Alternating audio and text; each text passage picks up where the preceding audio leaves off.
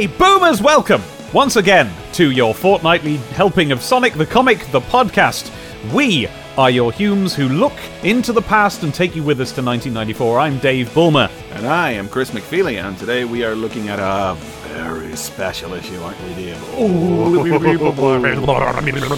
It's a good one. This is issue number 21, published on March the 5th, 1994, cover dated March the 18th. The cover doesn't even begin to tell the story, but it does give you a little hint about what's coming inside. It does, and I like this cover. Yeah, it's one of those covers that you see a lot of on comics these days, I find. I don't feel like you saw them so much in the old days, where they've had to leave a mass of negative space to accommodate for the fact that this came with a free gift. Yeah, they've accounted for that in the design of the cover, so that it doesn't really cover anything up. That's quite clever, isn't it? Yeah, it's worked out quite well that way. The cover illustration, the text screams out, "Gotcha! Amy means trouble," for this is the issue in which Amy Rose from Sonic CD joins the action.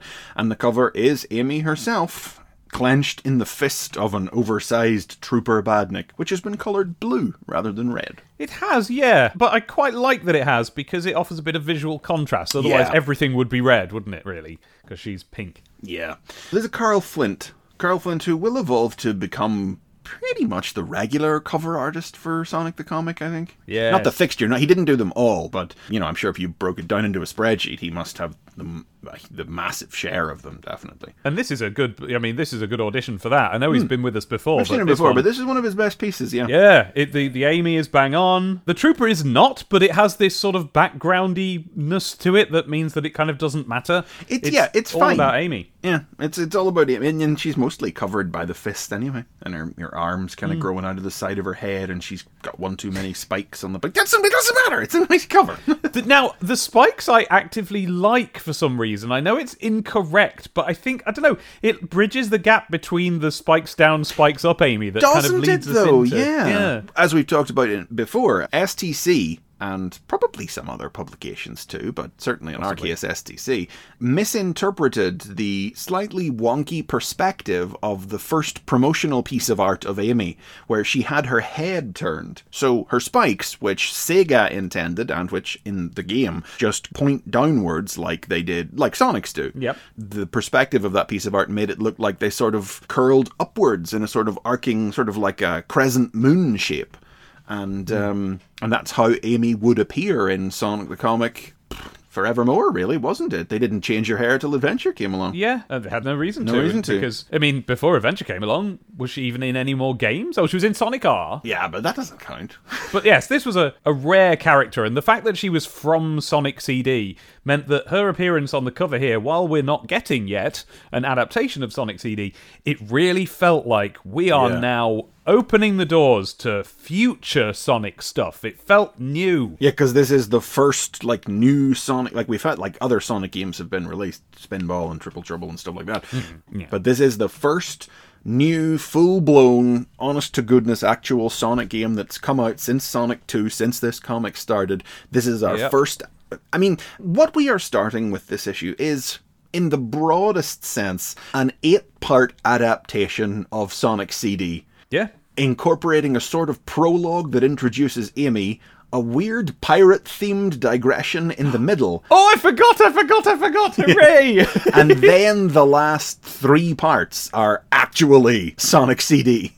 There's nothing else on the cover except, free this issue, the Super Sonic Spinner. Yes. It's just a small green frisbee with a picture of Sonic on it. Yeah. But I do love how, if we flip the page over, on the Control Zone, they give you, specific instructions for how to throw a frisbee. And those are quite fun. But before that, Megadroid's welcome screen. He's doing that thing we called up last issue where they're trumpeting 21 like it's an age that means something in the UK. Yeah, it really doesn't. Does it? Wait. Let's think back. Did it back then? I don't remember it meaning anything. I don't remember having the sense of it meaning anything. It was all about 18 here, wasn't it? Yeah, Brits right in, but... old ones, particularly. But, yeah. Boomers. Yeah, particularly. 21 today, yes, the ever-youthful STC celebrates its 21st merely mega issue. And, okay, fair enough. Yeah. Besides promoting the Sonic Spinner, yeah, the Control Zone is all about what else you can spend your money on this month. For coming in 7 days is the Eternal Champion Special. I'm going to have to put in a full day at the editing cafe tomorrow, I think, to get ready for that. And in addition to the Eternal Champion Special, he reminds us we can also go out and pick up a copy of Sonic the Poster Mag number 3, which came out the week before this issue. Yes. It was a busy March, February period. So that's 20 Poster Mag, 21 Eternal Champions, 22. Yeah, like 5 consecutive weeks with Sonic STC goodness every week. Yeah. I'm going to be really knuckling down with me editing. What a time to be alive. And hopefully have enough money. $175 for the Eternal Champion Special, but it was a 48-pager versus STC's 32. Whoever that kid was last issue, who was... Yeah, he wasn't getting no Eternal Champion Special. No, it was, well, he couldn't even afford STC, could he now? And when you bring it up, we really have to give a shout out to Valero on Twitter, who has produced some animations to go along with our capering. We have our first 2 STCTP animateds, and they are brilliant. Our little Echo the Dolphin song from a few episodes ago, and the wonders of a pound coin. I love the pound coin one in particular because that was very genuine. I think what we were saying and doing at the time, and he really captured it very well. So yeah, look, check out his Twitter. That's FAULERRO on Twitter, or we retweeted them on the official Sonic podcast account as well. Go and check those out because they're just wonderful. And that one is at Sonic Podcast. Yes, no one else had that yet. Believe it or not, we got lucky. But he also reminds us that Tails is ending this issue, and that, hooray, Wonder Boy's back next issue. Hooray! Hooray! And that there'll be tattoos next issue. God, it's all go, isn't it? I know, they do. Blimmin' heck. Non-stop. They will not relent. And that just defined their 1994, you know, when we know what's coming, what's just like everything that's landing all at once right now, what we're on the cusp of. Oh! That's right, but they still have to come up with something to put in the middle column of each inside cover page, Control Zone. So this time it's Spin Attack, or what your right brackets or left arm is really for. By the way, that one sparked a little maybe I should Google it sense. And sure enough, that was the slogan for Courage Beer, what your right arm's for. Oh, right, okay, there you go.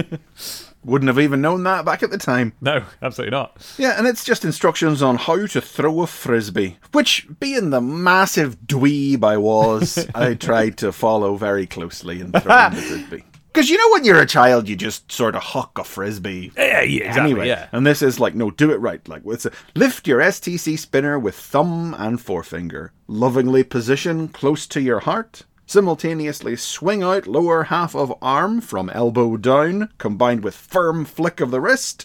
Release spinner whilst reciting the words, "If you love something, set it free." This is optional. Stand back in amazement, taking care not to drool. It's done with such style and panache. Yeah, I and that really the appreciate STC that. way. Would you like to hear a story about throwing the STC spinner inside the house? Yes, please. This is the story of why I remember this free gift so well. Oh no! It's a great story. Nothing was broken except not the ornaments area of the house. Nothing was broken. Actually, it was in the front room. But anyway, so I was just annoying my brother with it. I was just. Sure.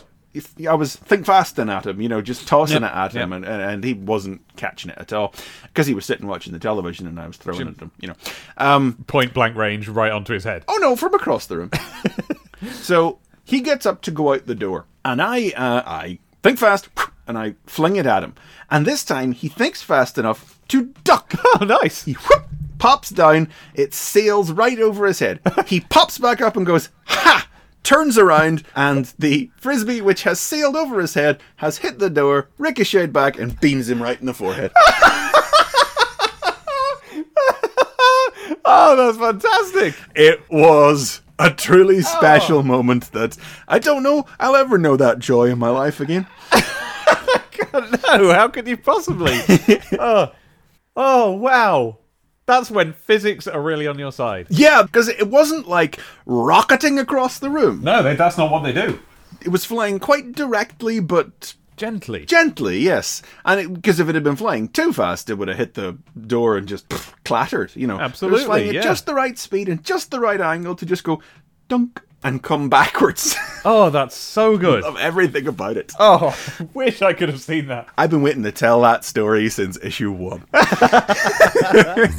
Sega Charts. But what I have forgotten is whatever Zombies is there at number 6 in the Sega charts. Oh. Toe Jam and Earl 2 has entered at number 5 on the Mega Drive, but just... is that one... Zombies Ate My Neighbors? Oh, I bet. Yes, and they'll have just put zombies to shorten it down. That'll be it. That'll be exactly what it is, yeah. Oh, gosh. Oh, dear. On the Master System, chess has entered the charts at number 9. Oh, dearie me. That does say about... Times are exciting over in Master System land, clearly. That's where the Master System was at this point. Never quite understood that.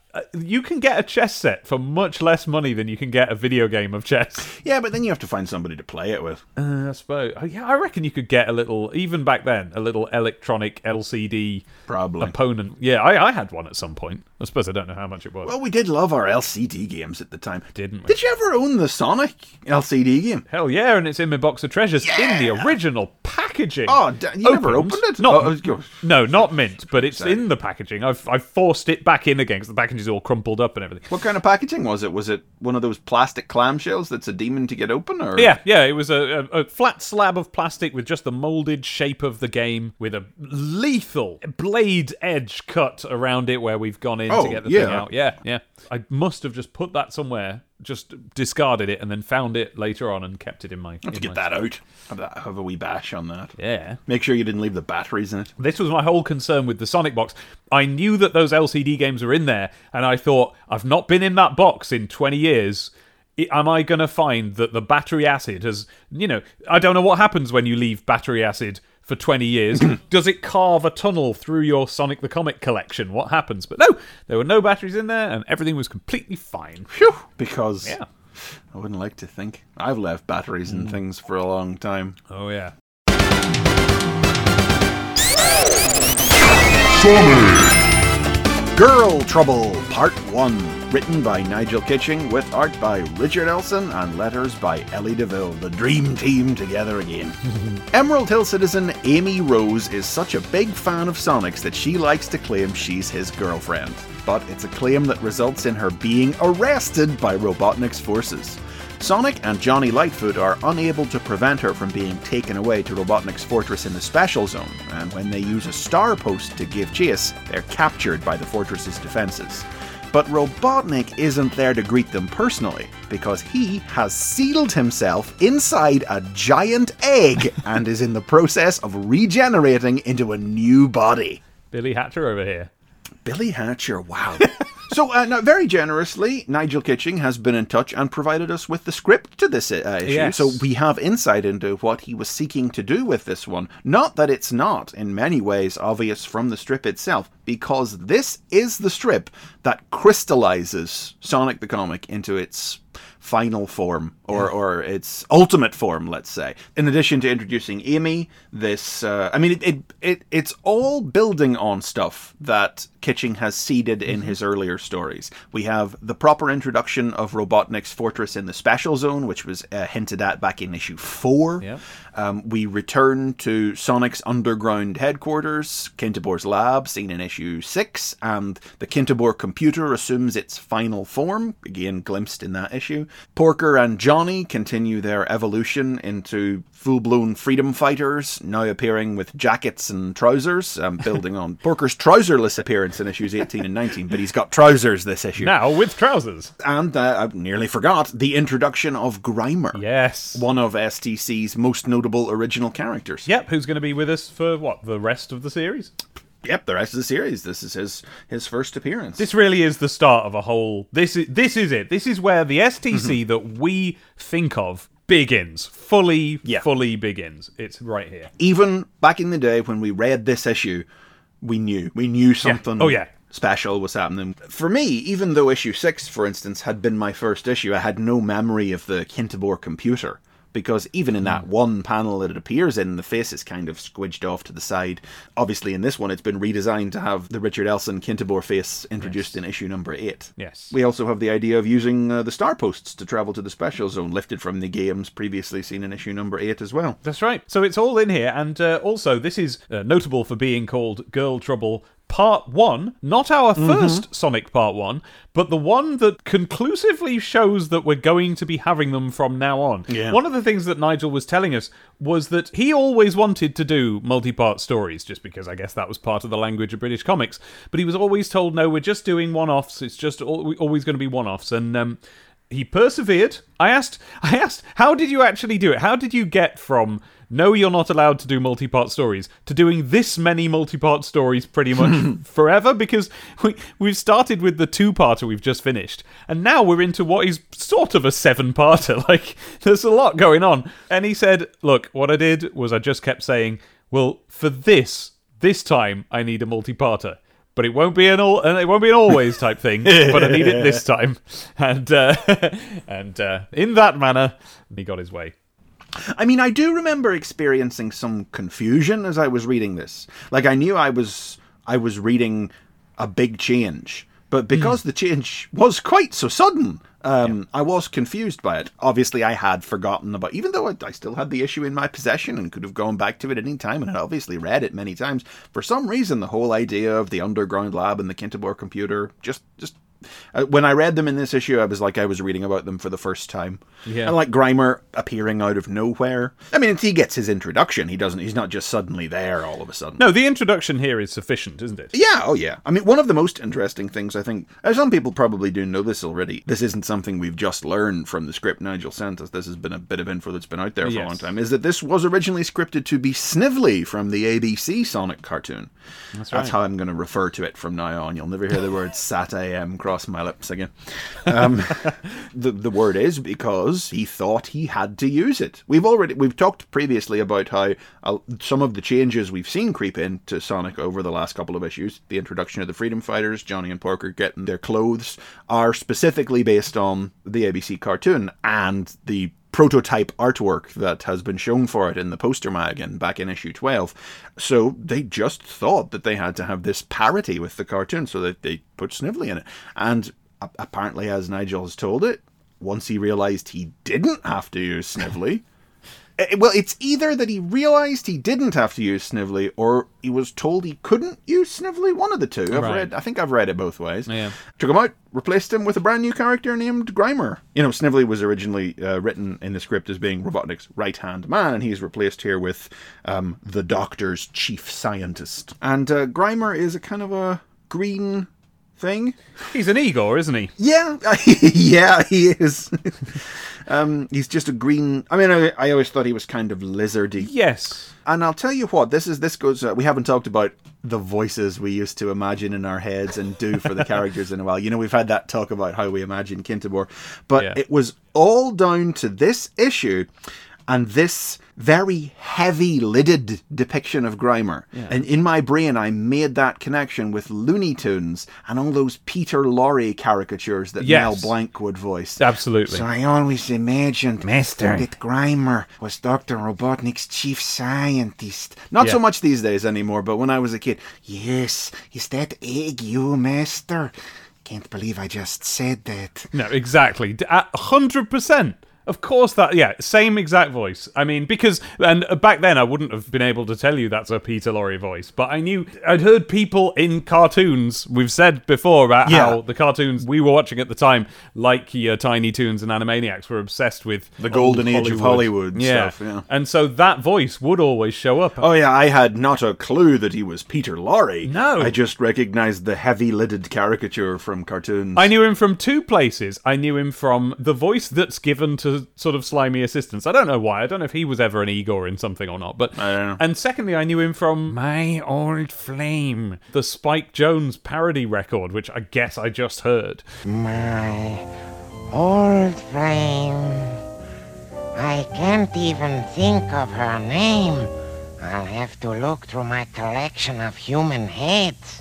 For me, it was, do you remember the Bugs Bunny cartoon? I think it might have been the first one that had Gossamer, the hair monster, in it. Oh, yeah. But he played a mad scientist in it, and Bugs says to the audience, do you ever get the feeling you're being watched? And the thing pulls out and it shows this Peter Lorre character watching him on a monitor screen, and he goes, being watched, he says. I got some notes, Chris. I've written some notes down. Go with your notes. Here's one. The first thing that we see as we establish that I do quite like how Nigel, what he's done here with the first page is he's given us an example of like the fascist regime that he's writing half seriously, but also at the same time the other half is like in a way that children can understand and it's appropriate for them. Yeah, because it's not some weird goofy thing. Like we say in the summary, Amy is arrested, but it's not, if we capture Sonic's girlfriend, we'll capture Sonic. It's like, no, she's arrested for fraternizing with a known wanted criminal. That's right. Just why she's arrested. Which to me is like more real. That's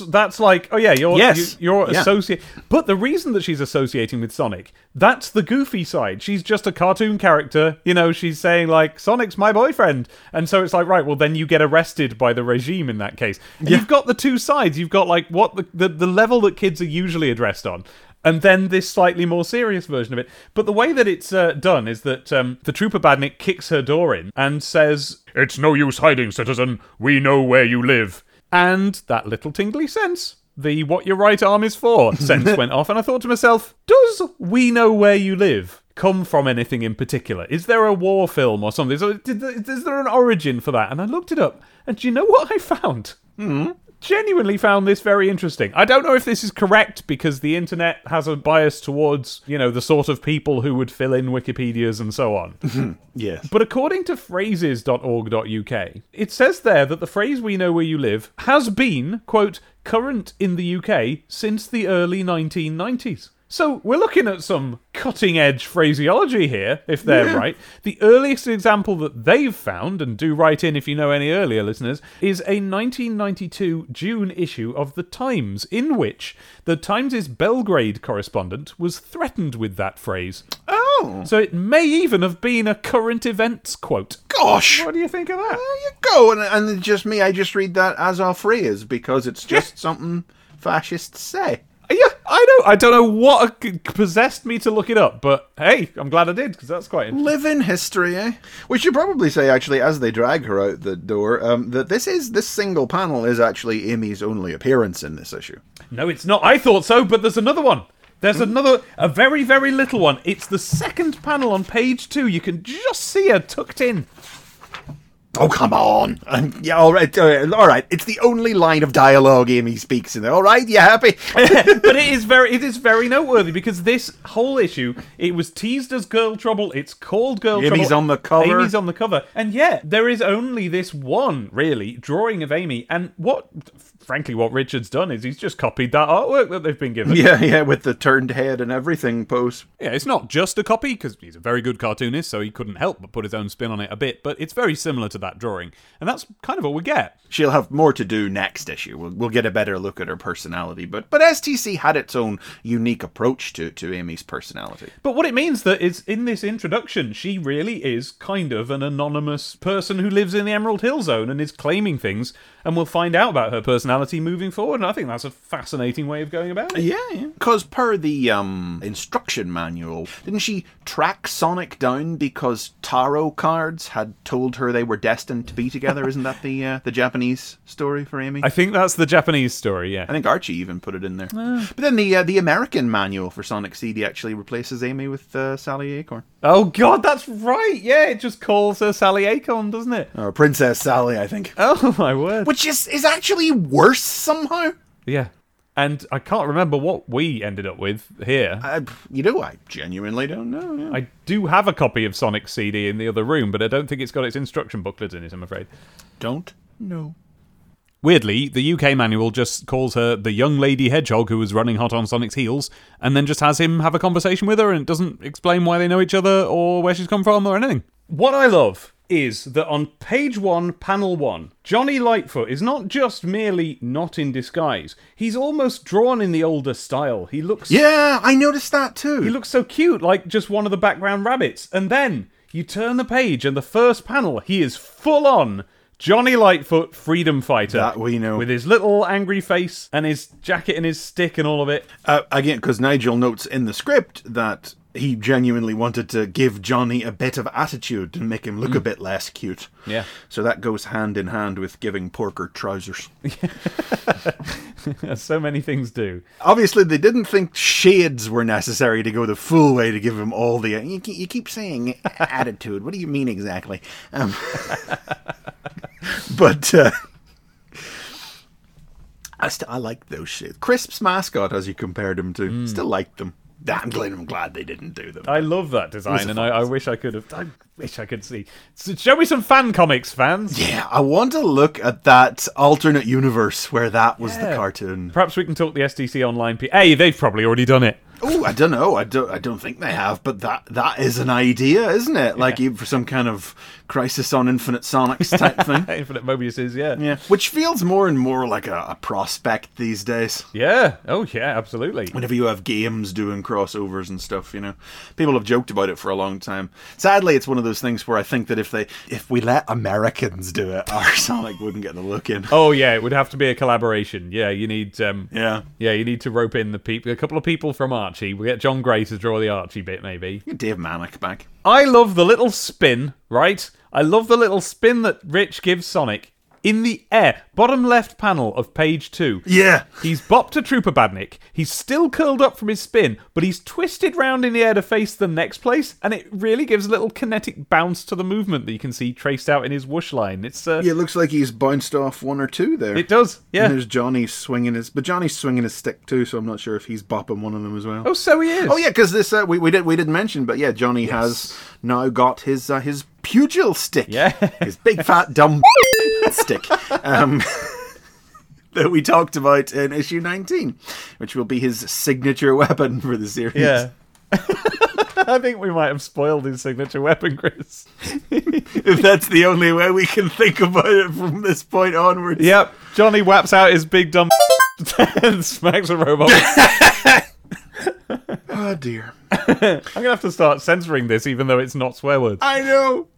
The troopers use Weapon X, which is, it just shoots a load of spikes out into the crowd, so Sonic has to run around and... Yeah, it looks like a sort of harpoon launcher gun, and it's got some kind of like a stick with a... what's the real word for a bomb knocker? A mace? A mace. Yeah, a spiked mace sticking out of it, and you think what it's going to do is it's going to aim and fire this mace-tipped spear at someone. And no, instead, the mace just blows up and all the spikes go everywhere. Which means Sonic has to run around catching the spikes before they impale the Emerald Hill folk, which is what gives the troopers the chance to escape. And specifically, before it impales a little boy called Cedric, which we have this script, as we said, for this issue. Yeah! And what the odd, interesting... So, Nigel says that he reckons... I suppose we can't prove anything, but he's pretty sure that the script that he's given us is his final draft. So anything that's changed since that version is editorial. That was done. But that would mean editorial created Grimer, and that doesn't feel right. Well, it could be that was done during a discussion, yes. But what we do seem to find is that this child in the script was called Jimmy, and on the page is called Cedric. And this kid appears for 2 panels... purely to be rescued from a spike, and is never seen again, and doesn't matter, so why would you change the name at all? I don't know, I like Cedric more. Cedric, it's a very Beano-y sort of name. It's a very British kid sort of name. Like, Little Jimmy is about the most generic sort of name you can give to a tiny child in peril, you know? Cedric sounds like something out of a British comic, you know? Exactly, and we have plenty of Jimmys and Jameses here in the UK, but doesn't Little Jimmy sound a bit American? Yeah. And the very odd thing is that in the script, he shouts Mom. And in the comic, he shouts Mum. Oh, I missed that bit. They full-blown anglicized Yeah. it. But the most notable change on page 2 is the way the scene ends. Yeah, I thought that. Because in the script... Give us the dialogue from that final panel. The panel ends with the Badniks warp out, and Sonic says, Amy got herself into this, but she's going to expect us to get her out. And in the script, Sonic says, what a drag! But in the finished comic, he goes, women. Yeah. This is kind of surprising. Deborah Tate would have let that one slip by, to be honest. Yeah, well, yeah. Perhaps that wasn't one of hers, but yes, exactly. Like, in my mind, I don't tend to think of STC Sonic as a sexist. No. He's a a lot of the time, sure, but I don't think of him as a sexist specifically. He's definitely not fond of Amy, but that's because of her personality, not because she's a girl. Well, and to expand on that, the script doesn't call the issue Girl Trouble either. It calls it Sonic's Girlfriend. Yeah, Sonic's Girlfriend. So yeah, the finalized edition of this, teeny bit sexist. I wonder if what they were doing here was trying their hardest to sort of bridge the gap between a perhaps perceived mostly boys readership and the fact that we're introducing a prominent female character now. Yeah, by sort of putting words in the mouth of the character to go, girls, right? Yeah. Cooties and such. Exactly, but that was not part of the original intent of the script, and I think Nigel's less than overjoyed that it was made to look like it was his idea. I can definitely believe that was editorial, because didn't Megadroid make some sort of a quip about women in the office a couple of issues ago? Right. And that's obviously Burton putting words in there, so... update your proclivities, Richard Burton, in 1994. Update your proclivities. Page 4 is when we meet... Now, this one was weird then, and it's weird now, and it's still weird even though I've read the script. Yes. We see Robotnik's Special Zone Fortress for the first time, and he's in the middle of a meeting with his image consultants. Yeah, or at least two guys who reckon they're his image consultants. He doesn't seem to have hired them himself. So just a moment on the little base, because I think it's beautiful. And it's lovely panel. It's sort of a version of what we were previously given as the Death Egg, isn't it? Well, it's a big egg, yeah. A big egg. It's a big egg. It's an egg-shaped station. It's got a big circular window in it. I feel as if what was being drawn here was a better version of what we were previously told was the Death Egg. Yeah, in issue 6. When we are about to be shown that that's not what the Death Egg looks like in Sonic 3. And I think if you knew the sound test cheat for Sonic 2, I think you got to see a little picture of it there. Yeah, I think so. Maybe they saw that. I don't quite know why, but for some reason, this thing here... Either it isn't as much like the old Death Egg design as I think, or they just decided to make it a station now. But it's got all these little orbiting eggs, which it's just gorgeous. I think it's brilliant. Yo, it's a lovely design. It was a real shame whenever we left this behind. Exactly, and it's got one of the arrows with the yellow and black hazard stripes, which is straight off the Egg-O-Matic. So it's kind of an Egg-O-Matic space station in space. It's brilliant. Love it. And then we're in Dr. Robotnik's little office. He's got a desk lamp in the shape of an egg. He's got some kind of portholes in the shape of eggs behind him. Oh, I love it. It's all really egg-shaped. And, so these guys are Thomas and Miller, whose names don't read as references to me. This, Chris, is why we have the script, because I popped straight onto Speedlines and I wrote little Nigel Glitching a letter asking... Was that a reference to something? Because it's just so... The way that you've got these two random guys... Yeah, and they go out of their way to name each other. Yeah, Mr. Thomas and I kind of planned a complete makeover for you, Dr. R, and the other one says Miller's right. And you're like, oh, okay, those are the names. So I asked Nigel, and he couldn't remember, so he looked up the script, and lo and behold, they haven't got names in the script. Yeah, they don't. They're just first man and second man. And let me just stipulate, because we haven't said it, they are men. Yeah. They are peoples. Human men. Which is weird. And it does stipulate in the script, which was interesting to me, that they're drawn in a wacky cartoon style, which they are, but that's really anomalous. Or is it? I mean, we've had Marxio brothers now who are human. Yeah, but they specifically came from somewhere else. That's true, yeah. They were okay because they specifically came from Super Marxio World, which is a terrible place you don't want to go, apparently. I'm willing to go on record and say that I think these two men are from Marxio World, especially the one on the left. Look at him. With his dungarees. Well, they're both weather suspenders, but... Yeah, something about his hair and his comb over, it looks... Well, I mean, what it really is that, Richard's drawn it a couple of weeks after he drew them, but they look very Marxio to me. Yeah, well, he's drawn a couple of ad men. Yeah. I mean, I think whenever Richard Elson draws a cartoon man, this is what they look like. They look like the Marxio brothers that look like these guys. I don't know if Nigel would ever put a people in his comics again. You would see it creep in once or twice, like here and there. I remember...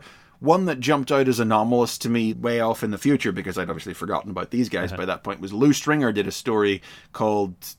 I don't remember what the story was called, but the baddie in it was called The Chiller. Ooh.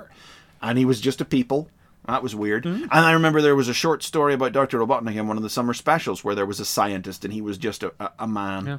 And it was weird, and I didn't like it then, and I don't like it now. Mobius is for animals only. I mean, even Sonic didn't really recognize what humans were when he became a human in issue 17. True, although from your rant a moment ago, we seem to be facing a mounting pile of evidence that there's going to be plenty of humans in the comic for you to be annoyed by. So maybe there are just humans on Mobius. I've got two. Two isn't a mounting pile, and I'm pretty sure they both happen in this year. Oh, right. So it just feels like it was further away because 2 weeks took a lot longer when you were 11. They did. And when you weren't struggling to edit all of these specials at the same time. I was surprised that Stay Sonic wasn't the one that did it because it turned out it was Fourth Dimension that explicitly identified Mobius as a world of anthropomorphs, which is where I learned that word and explained that Kintobor had come to the planet on a one-man science expedition. And that is the true lore. Very specifically, that one British prose novel. Yep. Not even the comic. The real Sonic. That's the true lore. Yeah. This is our first look at a character that we will see again. She will look different when we see her again. She's not identified here, but she's the Receptionnik. Oh, I don't remember seeing her again. Oh, I look forward to it. She'd pop up later. After, in years to come, Robotnik will move his headquarters to the Metropolis Zone, and I think we'll see more of her there. Oh. But this is our first sort of look at the idea of just a receptionist robot. And that's what she is. She's just drawn as a sort of a secretary, looking fairly like a human, but made out of silver. Yeah. Got a typewriter, got a cup of coffee. Yeah. The script, again, calls for her to be a cartoon person. It does. But it's a robot here. And she's even got a robot cup of coffee. The coffee is the same silver that the rest of her is, implying that that's actually grafted as part of her body. I quite like that idea. Ooh, I can't swear to it, but I do feel like she would be a bit more of a little old lady type receptionist when we would see her again. But I feel like she was either bolted to the desk or had a wheel for legs or something like that. This is not a reference you'll get, Dave, but a sort of Fantastic Four Roberta the Robot Receptionist type character. No, it's not I might be wrong, though. I might be wrong. We'll find out when we see. I don't remember the Receptionnik having legs. No, isn't that a weird thing to remember? But the best way to draw a robot, as we all remember from childhood, is simply to have a stick and a single unicycle wheel, because you don't have to bother then. And obviously she's a receptionist, so she never has any cause to leave her desk. No, she's probably part of the desk. She probably a hatch opens in the desk and she comes out on a robot stick.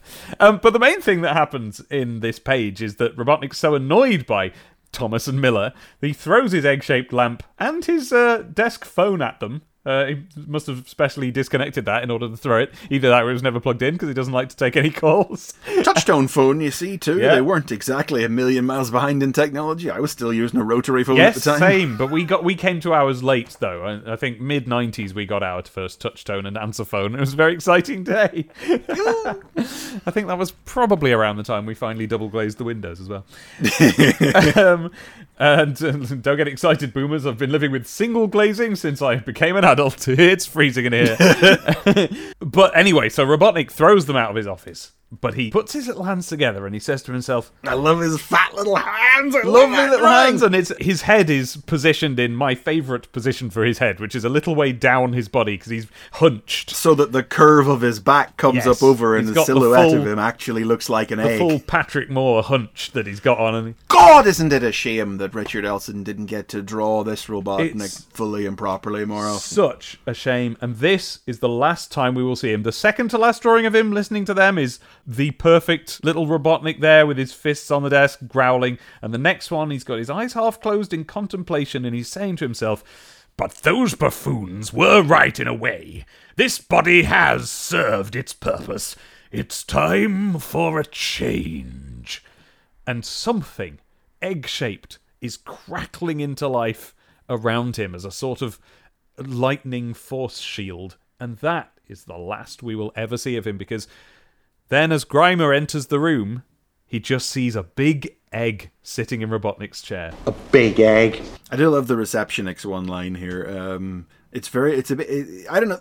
She gives off powerful Janine Melnitz energies. Oh, yes. I wouldn't go in there if I were you, Grimer. The boss is in a really ugly mood today. I'm sure it'll be all right, my dear. I don't like that voice for Grimer in my head anymore. Don't you? But child-wise is all I remember. Well, I completely agree about the voice. I did think of it as that. There's that voice back then. But immediately when he says, I really can't believe I just said that, the bubble bursts and it can't quite work anymore. But I don't have an alternative voice. No, I never really formulated one, no. Perhaps we will discover it as we go. So tell me this and tell me no more, Dave. All right. When this happened back in the day, what did you think was coming out of that egg? I know. I couldn't imagine. I think... I can't remember for absolutely definite, but I do think that part of me wondered if we were about to get one of the Robotnik designs we'd just been introduced to. I feel like I thought the same. Yeah, but I couldn't begin. I was so excited. I wanted to know what it was. Because what we've got here is a regeneration scene. Yeah, that's what it is. And it's Doctor Who full blown. The regeneration, something that I knew in theory from Doctor Who, and I had lived through and watched a regeneration, but to me, regeneration actually, I'm sure all of the kids who were like watching Doctor Who in its heyday have in their mind their regeneration moment where they first saw it happen and realized what it was and the excitement of that. And I'm sure that the kids who watched in New Who onwards have theirs. To mine wasn't Doctor Who. Mine was Mike and Angelo. Mine was too, probably, to be honest. Yeah, because we're the age that we are, so our Doctor Who was essentially the last one. It was Sylvester McCoy, really. Yeah. And we never got to see him regenerate, except in the movie, which obviously only came out a few years after this comic. Yeah, but there had been this odd, initially drama comedy series on children's ITV called Mike and Angelo about a boy with, problems at home, a single parent, a new house, no friends, and he meets this strange man who's odd and childlike and a bit of a mork, and you're sort of initially led to think, is he an angel? But he turns out to be an alien, and at the end of his, I think it was second series, the guy who played him, whose name I think was Tyler Butterworth, Tyler Butter something, he gets very, very ill, and he lies on the couch, and at the end of the episode, he dies. Angelo dies, and then he floats up into the air, spins round, and comes back to life as Tim Whitnell, who would play him for the rest of the series, which was, I think it was ITV's longest ever running sitcom. Yeah. And it became, really stupid and crap very quickly, but not because of him. He was fine. But so that was my first regeneration, and here it was happening again, probably, I don't know, a year or two later, in the pages of STC. So what could have come out? A whole new Dr. Robotnik. Yeah. We won't tell you what it was. We won't find out next issue. It's funny though, isn't it? Yeah, because just the simple concept of regeneration, even the word regeneration, like on the cultural landscape of our country, is so baked in. Like we know that word from Doctor Who. And the concept is so understood as a result of Doctor Who that when we saw this, we wouldn't have questioned it. I'm sure, I haven't really seen it, but I don't imagine I would have to Google too hard to find Americans reacting to this as if it's another one of those, that weird, stupid, crazy, wacky British comic and all the ridiculous, crazy shit it did. Whereas to us, this was like, hey, yeah, okay, cool. Yeah. We understood what we were seeing as part of our cultural landscape. And look at what we've got. Just in this one issue, we have Robotnik go into an egg in order to regenerate. And also, we have Johnny Lightfoot go from his cute design to the later design.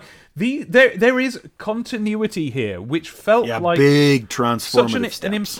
And it was an important lifeline to have that continuity, because what they could have done is simply changed the designs for no reason, but instead we've had these gradual steps, and it feels like an ongoing story. And that's why, even though I'm sure some listeners, and particularly perhaps some Archist listeners, will be calling us for hypocrites, because we're constantly going on in this series, this podcast, about how our STC is this thing with freedom fighters and a base and a holographic projection Dr. Kintobor. And even now on a stand-in Snively. Yeah, and yet at the same time we go on about how it's the continuity from the games. But it's that... But no, we have addressed this before. It's because these were elements that were slowly integrated into a world based on the games. It didn't start completely reinvented. Yeah, it arose it's that gradually. Difference that defines it. Yeah. And that's how, at the time, we just frankly didn't see... I don't know about you. I didn't see a change in continuity. I saw the normal progression that you would expect of a quality piece of children's entertainment, the ones that actually progress. And when I played the games, I saw no reason to imagine that there wasn't a Kintobor computer lurking somewhere in the background. Yeah, I mean, you lived in hope some of that stuff could turn up, but obviously. That would be great, wouldn't it? I mean, as I say, I knew when I read this issue I was seeing something big and different. I was surprised by some of the changes that were happening in it. And I was like, and I did feel like, oh, where's this come from? What's this about? But I mean, these memories are so clear, and it is because, obviously, I had somehow managed to completely forget about the underground base in the Kintobor computer, having had the groundwork laid for them already. Yes, and I ought to at least admit that Kintobor is an example of the thing I said before. His design did suddenly change, but luckily they did it at just the right moment to introduce him properly as a character. So, hey, let's just say that previous Kintobor computer was glitching that day. Yeah. Interesting when we do hit the base that there's no big... Kintobor, the man I knew before I turned blue and who has now turned into Dr. Robotnik. It's just, you're right, Kintobor? Yeah, there's no big reintroduction of the computer, like it never spoke before. I mean, the way it was introduced back in issue 6 was, it's just a hologram that makes the computer easier to use. Yeah. But here it's presented as a full-blown AI. Yeah. And given STC's brilliant love of footnotes, it is weird that there is not one. It's like, Dr. Kintobor is the man the Robotnik used to be, but obviously it's because, to be honest, like a footnote would probably have actually only raised more questions, wouldn't it? And if you've never seen it, listeners, what we are talking about here is a bank of machinery of the sort that we used to call computer in the 90s, above which is a Zordon-style cylinder of light, in which is the head of Dr. Kintobor, last seen in issue number 8, and he's just chatting away, and he's just their friend who is in the office. It's a computer AI, that monitors transmissions and runs the base and everything, yeah. But interestingly, in the script, he's not called Kintobor, they just refer to him as Computer. Sonic says, that's just what I figured, Computer. But that's been changed to Kintobor. But it is described in the script as being... Oh yeah. The Kintobor computer, it is described as being all these things. It is specified that it's his head that should be there, but they call it computer, and at some point, be that editorial or another suggestion from Nigel, they've started calling him Kintobor, and he's a character from then on, a full-on character. Yeah, that's the very important thing, is that he is not just a beep-boop computer, he is a character. Might as well say it, like, we'll find out in a bunch of issues times that he's specifically based on Dr. Kintobor's brain engrams, which were encoded onto one of the Mobius into a gold ring in the explosion that turned him into Robotnik. Somehow, don't worry about it, doesn't matter. I was so happy for this though, because you remember I talked about back when we talked about the origin how perturbed I was by the idea that Dr. Kintobor could just cease existing like that. Yes. So the idea that he could be brought back in some capacity and coexist with Robotnik, God, it's the thought has literally never occurred to me before right now, but isn't it amazing and a tragic missed opportunity that STC never did some kind of Robotnik versus the Kintobor computer thing? Oh yeah. Like a battle of minds. Yeah, something like that in the digital scape or in some way. Or like Robotnik manages to capture the freedom fighters and the Kintobor computer has to be the one to save them somehow. Yeah. Yeah. Wow, wouldn't that have been tremendous? That would have pushed all my buttons. But, that plus I was always kind of into like vaguely sassy AI characters. Anyway, do you remember Mal from Captain Planet? Vaguely, very vague. He was Dr. Blight's computer, and he was the same. He was a bespectacled, weedy scientist guy, face on a computer screen, and he was voiced by Tim Kerr. So, well, there you are. Something interesting on the second to last page is that at the bottom there, Sonic does a version of the buzzsaw attack. He seems to spin his legs in a particularly spiky way, and he uses it to get through the door in a particularly spiky-looking speed line. Not a great visual, that one. I mean, it's no problem at all to imagine Sonic can do the old buzzsaw spin and cut through something, but it's just the fact that Richard's drawn it as the spinning, spiky blue wheel, but with Sonic's head and arms coming out of it. And arms coming out. He looks like he's comfortably tucked into it, doesn't he? Yeah. Yeah. I always, I must admit, I always rather like the buzzsaw attack from Adventures, where he just turns into a big spinning buzzsaw in the air. It was, first off, it was easy to draw. It was devastatingly effective as a tool. So if you were doodling more story-driven Sonic comics when you should have been doing your maths, there was a lot you could get done with that buzzsaw. No steel bulkhead too thick for it, as proven here. Nigel was always finding fun things to do with Sonic's speed. Couple of noteworthy things on the final page. And one of them is Eyelid Watch. I missed it. There it is. There, Pink. I didn't even notice it. Why can't I pay more attention to these things? Yes, pink eyelids. Pink eyelids. There Touchdown. they are. Could this be another incredible transformative step for issue 21? We were right. The cementing of the pink eyelids. We thought we'd arrived at the final version of STC, and there they are. That's the last thing we needed to know. Yeah, Sonic and Johnny get sealed in this big transparent pink bubble. And that's why he's screwing his eyes shut. That's why we can see his eyelids. But that is the second to last cliffhanger. It's a sort of half cliffhanger. He's stuck in the pink ball thing. Grime has got him. The troopers have got him. But that cliffhanger isn't where we end. We end on a slow zoom in on the egg that is Robotnik hatching. Oh, so exciting. Next, the new Robotnik. It's so exciting. And I mean, I spent 2 weeks wondering. And to be fair to them, they didn't put it on the cover. Like, the cover of the next issue is the egg still hatching. But the fists were breaking through it. The fists coming so out. You could tell what it was. Yeah, but we knew from the fists. That's what I'm saying. Yeah, the fists came through. We could tell what they were. And that's Sonic. That is the first episode of the real, the true, the final The real, Sonic true, the Comic. proper, final, the ultimate form. Yes, we're away, listeners. If you have any friends who aren't joining us just yet, get them on board now, because this is where the story starts. There's no stressing it. We say this is the beginning of the final form. We joke about that and everything. But it is from here onwards that the stories begin. Yeah. I mean, what we have essentially begun with this story is a run of, let's say, 40 or 50 issues. A run of 50 issues, 2 years, that represent the best of the best, the golden age of Sonic the Comic. This is essentially the beginning of a series of long-running, interlinking stories by Richard Elson and Nigel Kitching, with contributions in between from Lou Stringer, that adapt all of the 16-bit era new Sonic the Hedgehog games. And they represent the era of Sonic the Comic that everybody remembers. Even when it's a casual reader who would have dropped off reading it years later and maybe hasn't given a thought to it in the decades since, those are the stories that they remember. Yeah. This is the beginning of the golden age. This is the only way to describe it. This is where it begins. We will only go up from here. I mean, if you're generous, you might stretch it out to maybe issue 100. I do. But right now, this is where it all starts. And I'm hopping up and down in my seat for more. I'm so glad that we're about to do this. But first, we have to get through the Review Zone! Review Zone! What have we got in the review zone this week? Oh, now speaking of changes though, Review Zone's only 2 pages this issue. And I think this is the point, henceforth and for on, where, is for on a word?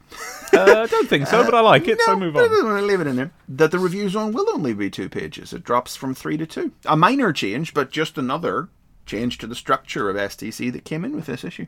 So what have we got? Reviewed this issue: International Rugby for Mega Drive and Micro Machines for the Master System and Game Gear, both by Dave Gibbon, and General Chaos for the Mega Drive by Steve May. Yes, the reviews are by those people, not the games. Yeah.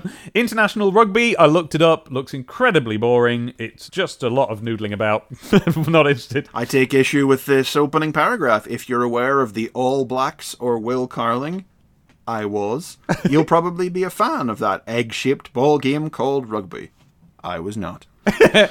I've at various times in my life I've toyed with saying out loud that I was more into rugby than football, just as a way of, thumbing my nose at football, but no, I was no more into rugby than football in any regard. Now, see, rugby, unfortunately, I had to play rugby as part of PE. Oh, dear. Oh. Yes, so if I didn't hate it already. Yes, quite. What an abusive thing to make children do. I'm from a rugby family. Ah, right. What's a rugby family? My dad played it and my brothers played it. Oh, really? Oh, right. Okay, fair enough. Micro Machines, I got excited because I thought it was the Mega Drive version, and then I remember they'd reviewed it already. Yep, that's all done and dusted, so this is it being released now for the 8-bit. Mind you, yeah, doesn't this Game Gear gimmick sound interesting? Where 2 players can play on a single Game Gear. One person holds one side with the D-pad, and the other holds the side with the regular buttons. Love that sort of thing. I do like that sort of thing. It does say that the game accelerates the car for you because you only have one set. That's why it said that. I was trying to figure out. I thought that meant across the whole game. I was like, why? You only have directional controls, so the car goes on its own. I thought it was a weird decision to make because there's plenty enough buttons on the Game Gear to do it. But now I get it. I like that though. This is going to sound like a weird comparison, but it's kind of like a prototypical version of the sort of stuff like Metal Gear Solid would do, like, with Psycho Mantis reading your memory card and making you use the control panel in the other. The incorporation of the console as a physical object in the experience of playing the game. Like, I like that idea. What it reminded me of was my introduction to Pac-Man came quite late. It came when I was at least 10 years old, something like that. Around this time, a couple of years before. And it was when my best friend at school, brought in a big LCD Pac-Man game, which was quite a box affair. And that had a set of controls at each end so that one of you could be the ghosts. Oh, yeah, I got it. Okay, yeah. I don't know whether we call this a sign, but when I met Abby, it emerged that she was the second and so far last person that I've met who also owned that LCD Pac-Man. So that was it. That sealed the deal. Oh, I just was imagining there, you on one side of it, and her on the other side of it, and you both looking up and your eyes meeting for the first time. like, who's this second player? Why do birds suddenly appear? And then we have General Chaos, which has already been mentioned in this podcast. Has it? Yeah, that's the one where I said that I went and looked it up on YouTube and still couldn't figure out how to play the game, even by watching it. Oh yeah, the review doesn't do much to help. No, I have. It seems like it's a sort. The only way that they try and explain what it is with reference to other games that I don't necessarily know what they are. But you've got a load of guys, like cartoony army guys. You're on a screen with a load of other cartoony army guys. You've got some sort of a menu at the top with different kinds of, grenade launchers and things. And I think you're pointing and clicking to issue commands to your guys. Yeah, sounds a bit like a strategy war game type thing, where you're giving your individual guys different commands. There is a cursor, I can tell you that much. On a Mega Drive? On a Mega Drive, yeah. Never a good idea. No, not with a D-pad. I like Steve May's opening line. War is sport in this crazy cart from the diseased minds of Jeff Nauman and Brian Collin, the authors of such video game classics as Rampage and Xenophobe. And I'm like, hey, that's good information to give somebody in a video game review. It doesn't just be like this international rugby review that pulls a Takushi. So General Chaos, it's a weird game, and I can't tell you much about it. It's a weird little review zone, isn't it? It is, yeah. Just some adverts! Just a page of adverts! Batman Adventures magazine. Yes, we had the previous issue advertised last time. This time it's, Can It Be True? Has TV's top hero fallen in love? Who's that he's smooching, Chris? You've just watched this cartoon. I'm assuming it's Talia al Ghul, Ra's al Ghul's daughter. There's love interests from the show. Yes, of course. And they're doing it while in a big fire. Oh, so that's cool. Yeah. Plus free stickers. Yes, and they're being kind enough to actually show us what the free stickers will look like instead of leaving it a mystery like Roy of the Rovers did. This is another half-page ad, because below it is an advert for Bugs Bunny. Monthly. Not just Bugs Bunny himself, but a particular publication about Bugs Bunny. Yeah, I was going to say Bugs Bunny magazine, but it's just called Bugs Bunny, which you get a Daffy Duck badge. So I presume that they chose to advertise these two comics together because you get free gifts with them, which is what makes them worthy of advertising. And they're both only 95p. Did you notice that? Yeah. If I recall the one issue of Batman Adventures that I bought, it used matte paper stock instead of the glossy stuff that STC uses, so that would be why it managed to be cheaper. Well, patooey. Never forget, STC was deluxe. Yeah. Eternal Champions? Eternal Champions. Eternal Champions! Eternal Champions. Part 3, written by Michael Cook, art by Brian Williamson, inks by Bambos Giorgio, colours by John M. Burns, and letters by Steve Potter. It's a full house this time round, isn't it? Yes, a bit of a change to the creative team there with Giorgio and Burns now colouring it instead of Steve White. Rax leads the remaining champions to his future of 2345 AD, so they can steal weapons from the Cyberdome fighting arena that will help them rescue Shadow, Blade, and Slash from Nakano. Unfortunately, they're caught in the act and forced to participate in the next round of combat in the Cyberdome. Meanwhile, Nakano subjects his captives to brain scans to learn their secrets, but Slash's primitive mind overloads the machine, enabling them to escape. Well, we have a rather sharp improvement over the last issue, don't we? Splitting the party really worked in the strip's favour. It does, yeah. It's much more clear in the story what's happening. It's a little bit more abstract what we're looking at. Yeah, sometimes, yeah. Yeah, certainly on the first couple of pages, I never quite felt that I could see exactly where I was. So, like, when Rax says, load up, he's got a gun, but I don't really get a sense of where he got it from or where he wants anyone else to get them from. Well, you see that very first panel. Oh, yeah, that's right. On the first page. Oh, yeah. Oh, they're in front of a wall of weapons. Yeah. They've warped into the armory of the fighting dome where he used to fight, and because again, this is that stuff where we haven't actually been told this about the characters except in the news zone and stuff, and it'll all be spelled out in the special next week. But right now it is again relying on our knowledge of the characters picked up from other places, which is that Rax used to be a participant in cyber fighting in this cyborg future world of 2345. Well, that's right. And the fact that in the previous issue we had, because you know me, I never remember anything, so I'd forgotten most of the details. I remember that he does cyber fighting, but if we've heard the phrase Cyberdome before, I'd forgotten it. No. We just ended last issue where we were saying, I know where we can get some big guns, and he clicked their teleport stick. And so when the resolution to that cliffhanger was, there I am going, oh, where do they go? Where have they sent themselves off to? And it says the Cyberdome. And I was like, oh, okay, where's the that Cyberdome, yeah.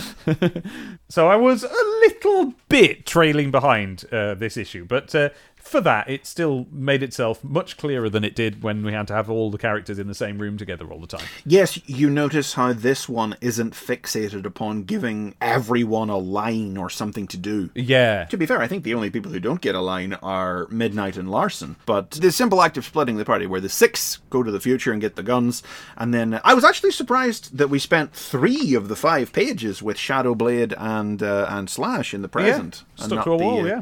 Not the future characters, where Slash's mind overloads it. Is that what it is? I wasn't sure if it was his mind or if he just physically wrenched his way through it or something. Well, it's like his mind scan is hazy, showing fire, so Nakano demands they turn the machine to maximum, and he says, no, it's too much, it's overloading, and then it explodes around Slash. Yeah, it looks like Slash could be tearing his way out of it at the same time, but then, Blade jokes that they haven't built the machine that could find Slash's brain, and Slash is like, no, I was fighting the machine, and I knew we had to keep our secrets, so it was because Slash was really fighting it that they cranked it up, that it then overloaded. Yeah. But then you get that full-on, we've compared it before, that Claremont X-Men bit where Blade is like, oh sure, you were a regular intellectual, and then Slash grabs him, shut mouth or me get primitive with you.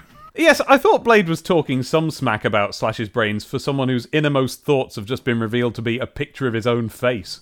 Well, as we'll see in the special next week, there is not a lot of material to work with when you're attempting to characterize Jonathan Blade. Because the 2 bad guys are standing over this console that's showing what the machine is scanning from their brains, and sure enough, Slash's screen is of fire, but Blade's is just Blade looking all growly. Yeah. By the way, I haven't found any other artwork of Blade, be it the sprites from the games or artwork that give him those big triangular-shaped shades. They're just shades everywhere else. That might be an STC invention.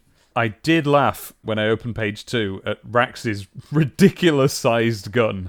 It's like the ship at the start of Spaceballs. It just goes all the way across the page and off the page, and you never quite see the end of it. I've seen bigger.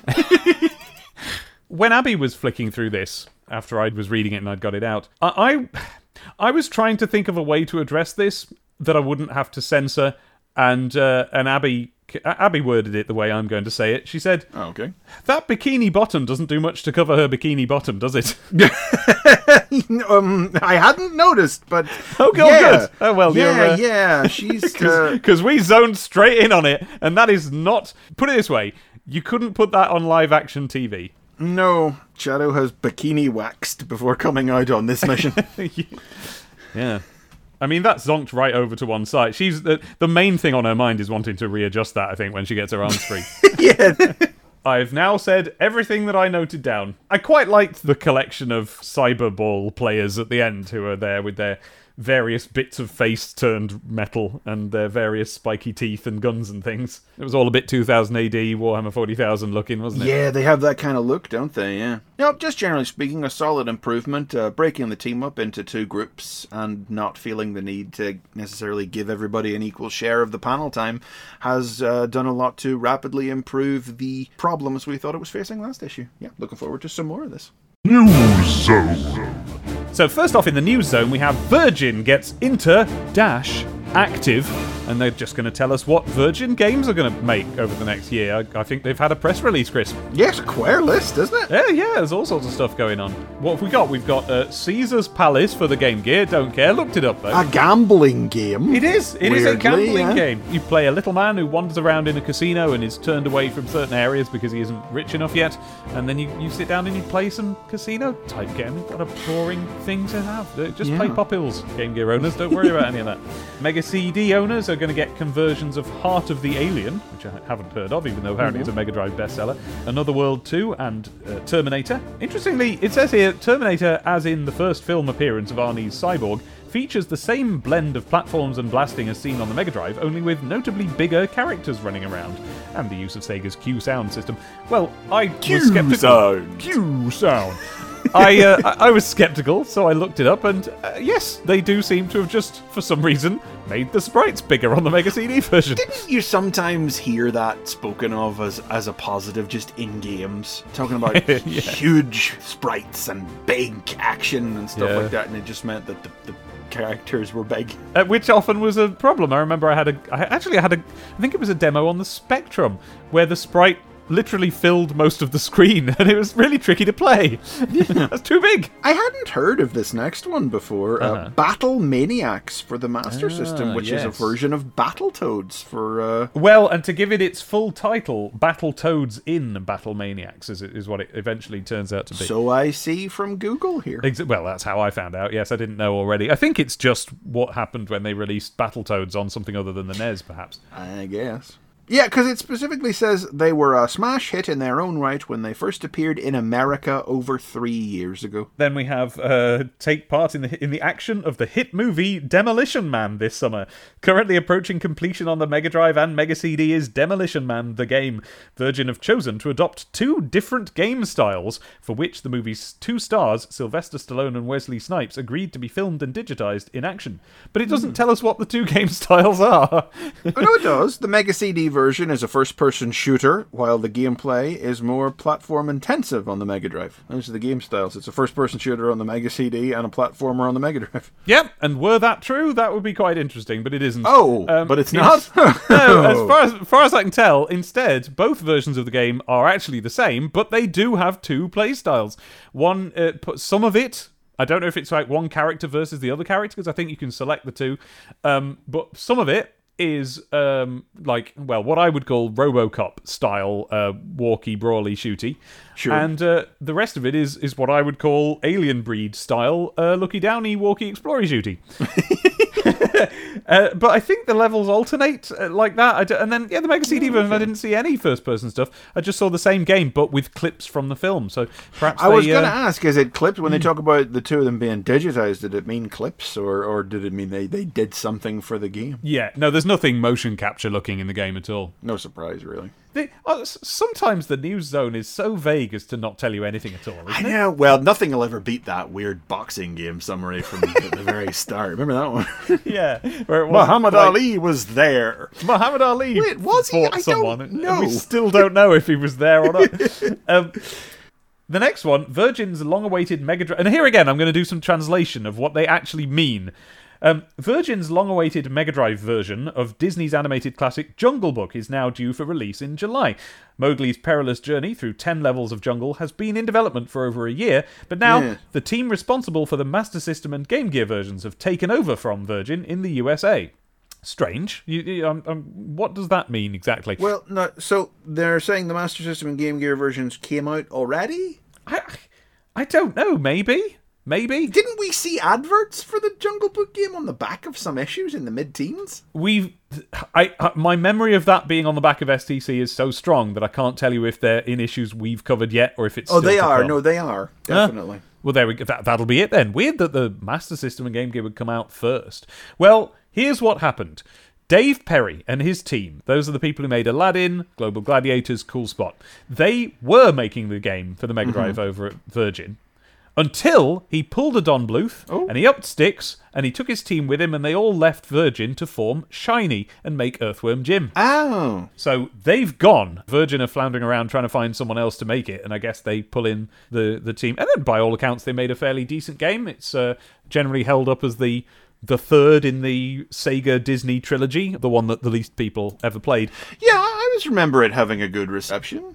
And then, football. No, I mean, the first thing here is they're making a video game about the Hurricanes. I don't know. Do you remember the Hurricanes, Dave? As a cartoon from the 1990s. Storm time is coming to you today. Yeah. That's it. We're the Hurricanes, our champion spirit is here to stay.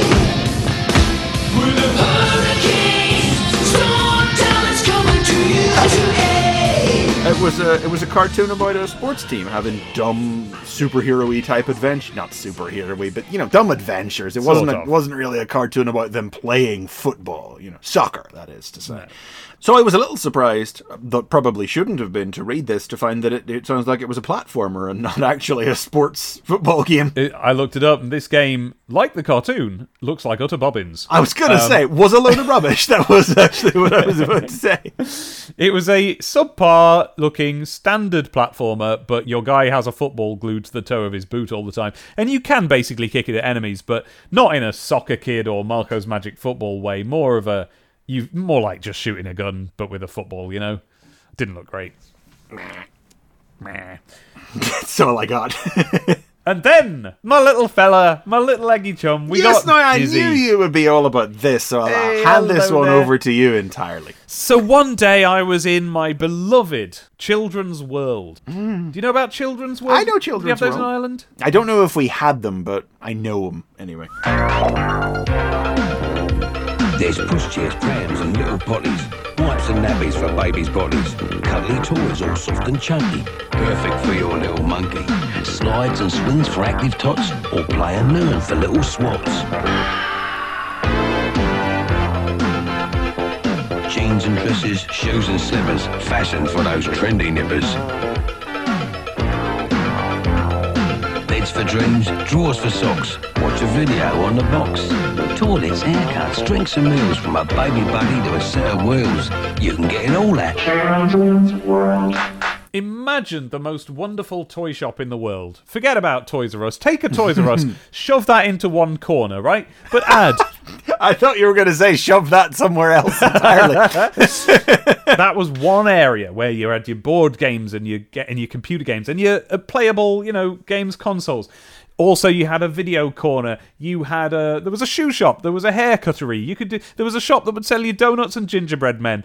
There was a baby's area, and in the middle, where your mum would browse the children's clothes, you could sit in some soft play stuff and watch He-Man on the TV. It was fantastic, and the way in was a helter-skelter. Absolutely incredible. I've definitely never been to one of those. I just know the name, I guess. So good.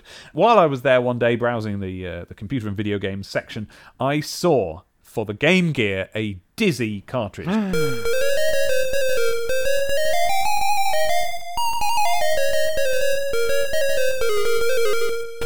Now, Dizzy, as I've previously established, was firmly of the, Spectrum Amstrad C64 sort of gaming world. He was their Sonic and Mario. There was a fairly big name in those circles. And here is the point at which the Codemasters and the Oliver twins are clumsily attempting to move into the console world. It says here, Codemasters' Eggy star Dizzy is limbering up for his next release this Easter, appropriately enough. The excellent Dizzy collection is not 1, not 2, but 3 complete and completely different games on one cartridge for the Mega Drive, Master System, and Game Gear. Well, we're already wrong. That's not true. It didn't come out on the Mega Drive as far as I can ascertain, but it was out on the Game Gear. Don't even know if it was ever out on the Master System. Dizzy the Adventurer is an arcade adventure, while Go Dizzy Go sees Dizzy and his girlfriend Daisy pushing and shoving their way around 5 worlds of arcade action, and Panic Dizzy is comprised of 3 types of puzzle action. Excellent. Now, as a Dizzy fan, it's a very weird cartridge, because the games on it, Dizzy the Adventurer was actually Dizzy Prince of the Yokefolk, a game that was already long established on the Spectrum and other platforms, just given a different name for some reason, and with the music from Magic Land Dizzy on the Spectrum plonked on it, but slightly wrong. Don't know why they bothered with that. Go Dizzy Go was a previously existing game called Quick Snacks, but with a new name. Don't know why they bothered. And a game called Dizzy Panic has been out on the computers for years, and it's a puzzle game. But it's not this one. It's not this puzzle game, which is called Panic Dizzy. So I've never understood why they bothered with this. They just released games, gave them different names for arbitrary reasons. And it's not as if, those new names would make the game sell anymore or anything. I don't know why they did it. But had they been released on Sega systems before? No, never. This is the first time. Well, there you go then. Just give them different names to distinguish them. Why not just call them Magic Land Dizzy, Quick Snacks, and... the Dizzy Panic thing. Quick Snacks! Yeah, because it's a snacks-based game. It's a... Quick Snacks is not a good game! Name! It's not a good name. I can't speak to its quality as a game, I beg your pardon. Well, that's fine. It wasn't one of the you best were about to games. go off there. Sorry when I insulted a Dizzy. It isn't one of the best ones. It's quite good. Yeah, but it was about collecting snacks. It was about food. But yeah, I see. I get it. Go Dizzy Go, yeah. I mean, I don't quite get panic exclamation mark Dizzy. That sounds like they roughly translated the Japanese Doesn't game. it? Oh, well, maybe that's why they did it, because that's console gaming all over, isn't it? In it, though. Go, Dizzy! Go! Dizzy, go! Is to Dizzy? Pronounce it. Dizzy! Dizzy! Dizzy, go, Dizzy! Dizzy? 2 newer Codemasters characters are set to make their first appearances on the Mega Drive. First up in June is Kevin Codner in Sink or Swim. I had to go and look up to see if this even came out because it's so dreadful. I know. I had to just maybe assume the universe had swallowed it. But no, yeah, that was a name. Obviously, I had Waterworld happened by this point? No, I don't think it had. That's because it's it's a boat and mariner themed game, and the character's name is Kevin Codner. It's from the same cultural landscape that brought you James Pond RoboCod. Yeah. No, and in fact, when I read it, I assumed it was a never published, James Pond sequel. Yeah. But no, it's just a bloke. Genuinely my first thought upon reading it, yeah, but it happened. It did come out. It is just a bloke, and had it come out post-Waterworld, it would have been exactly the sort of parody title that... Dude, it's not even a fish! It's not even a fish. It's so strange. So that came out. Actually, it looks a lot like those Mario v Donkey Kong games that came out on handhelds a few years later, where you've got little clockwork Marios wandering about and you sort of organise the landscape and throw switches and stuff to make them do stuff. It really seems to be exactly the same kind of gameplay, little clockwork fellas and all. And then, making his debut this autumn is Smartvark, a TV repair aardvark who tackles adversaries from television programs and films such as Mad Scientists and Vampires. A 2-player option provides a novel twist. Well, does it? So I looked up what the 2-player option was, and don't know because not even the game came out. Oh, it never came out? No. Oh, okay. However, what I can tell you is that the aardvark, the titular Smartvark, does look quite exactly like later CBBC presenter Otis the Aardvark. Oh. A puppet operated by Dave Chapman, who went on to be in Dick and Dom in the Bungalow as a very, very funny man. And now we see him on our screens as BB-8. Really? Yeah. I did not know that. BB-8 is Otis the Aardvark. Fact. Good God, it all comes back around. And that's why BB-8 is so good, because that is a seasoned kids puppeteer working there. Then we got more football. More football. Soccer Mania Part 2. Non-stop football action on the cards. I wish it wasn't. World Cup USA 94, Kickoff 3, which they did get a whole paragraph to, because they at least give credit to the guy writing it. Yeah, to be fair. Whose name is Steve Screech. Steve Screech, yeah. One half of the original Kickoff team, the other half Dino Dini, working on Virgin's Go! For the Mega Drive. World Soccer 94 and Sensible Soccer. I didn't even read this bit. I utterly couldn't be bothered. And I know what it's about. It's about four indistinguishable, except for their graphics, football games. Some of them will be better than others. It doesn't matter. Whatever, who cares? You were probably reserving your fury for this next sentence, though. Which one? Blue Meanies. It's just telling us that there's going to be a Smurfs game coming out, but it starts with this la la la la. That, I'm sure you will have immediately noticed, is a terrible phonetic rendering of the Smurfs theme song. It's so bad that I now can't remember the Smurfs theme. Oh, yes, I can. So the Smurfs theme song goes la la la la la la la la la la. But here it is written as, okay, so this is made up of las and la-las, right? So LA and LALA. Yes. And it is, here's what they write. La la la la. Okay, good so far. No. Just do the whole thing. Just sing the whole thing as if it was what it says it is. Okay. 1, 2, 3, and...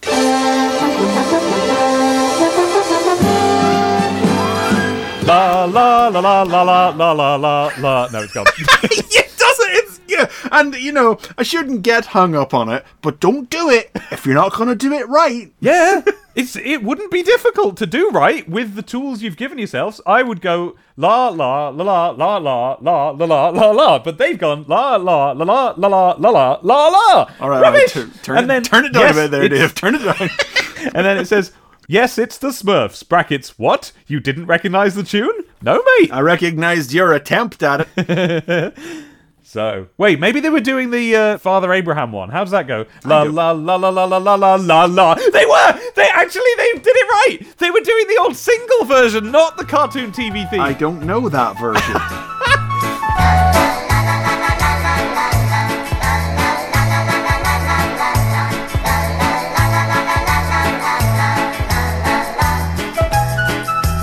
La la la la la la la la la la la la la la la la la. Yeah, they got it right. Actually, I take it back. Well, all right. I rescind my objections. I don't know what the that is you're doing, but okay. Well, exactly. I only know it because they happened to set up a train through Smurfs animatronic ride at a North Devon children's theme park that I happened to go to a few times. That single was way before our time. That was a 70s. That was like concurrent with the comics coming out. All right. I feel like I have to publicly apologize to whoever did this news zone. Hey, me too. Especially Sorry. since I did come armed with the information I should have needed. Yeah, and I guess they're the OG Smurf fans, and we're just a bunch of archists. A bunch of Smurf archists. Aren't we? We're a bunch of Hanna-Barbarists. Or Hanna-Barbarians, as they're known. That's the one. Hey, Smurfs fandom, keep that one in your pocket. But what they're talking about here, anyway, is that those blue, quote, adorables, a lot of Smurf hate already, are coming... I'm a Smurf fan, by the way. I love the old comics. Are coming to the Mega Drive, Master System, and Game Gear from none other than French publisher Infogrames. Expect to see the platform action in July. I had that one. Oh, yeah? Yeah, a funny mix. I enjoyed it, but I would never say it was good. I know the sort of thing you mean. Yeah, what it's noteworthy for, apart from the fact that it's rock hard, and I challenge anyone to get past level 2, is it's a bit of a Bart versus the Space Mutants in that the first level is like a depiction of the town they live in, and then you get out into the wider world and are immediately massacred by everything. But something to look out for is the music for the first level is so meandering and strange that I was sure it must be a direct adaptation of some backing music from the TV series or something, because it sounds so orchestral and non-gamey. And no, it's just a strange games composer going off on their own. And then what else is in the short bursts? More games from Sony for the Mega CD, Ground Zero, Texas, and is that an update of Flashback? Yeah. There's a Hulk game coming to the Mega Drive from the people who worked on Judge Dredd. And Core Design are working on Skeleton Crew for the Mega Drive. Yeah, never heard of that. No, but there's a picture of it. So presumably it happened.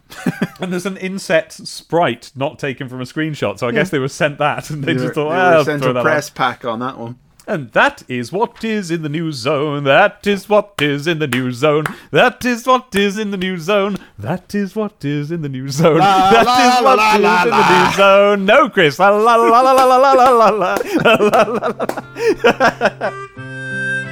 Compo!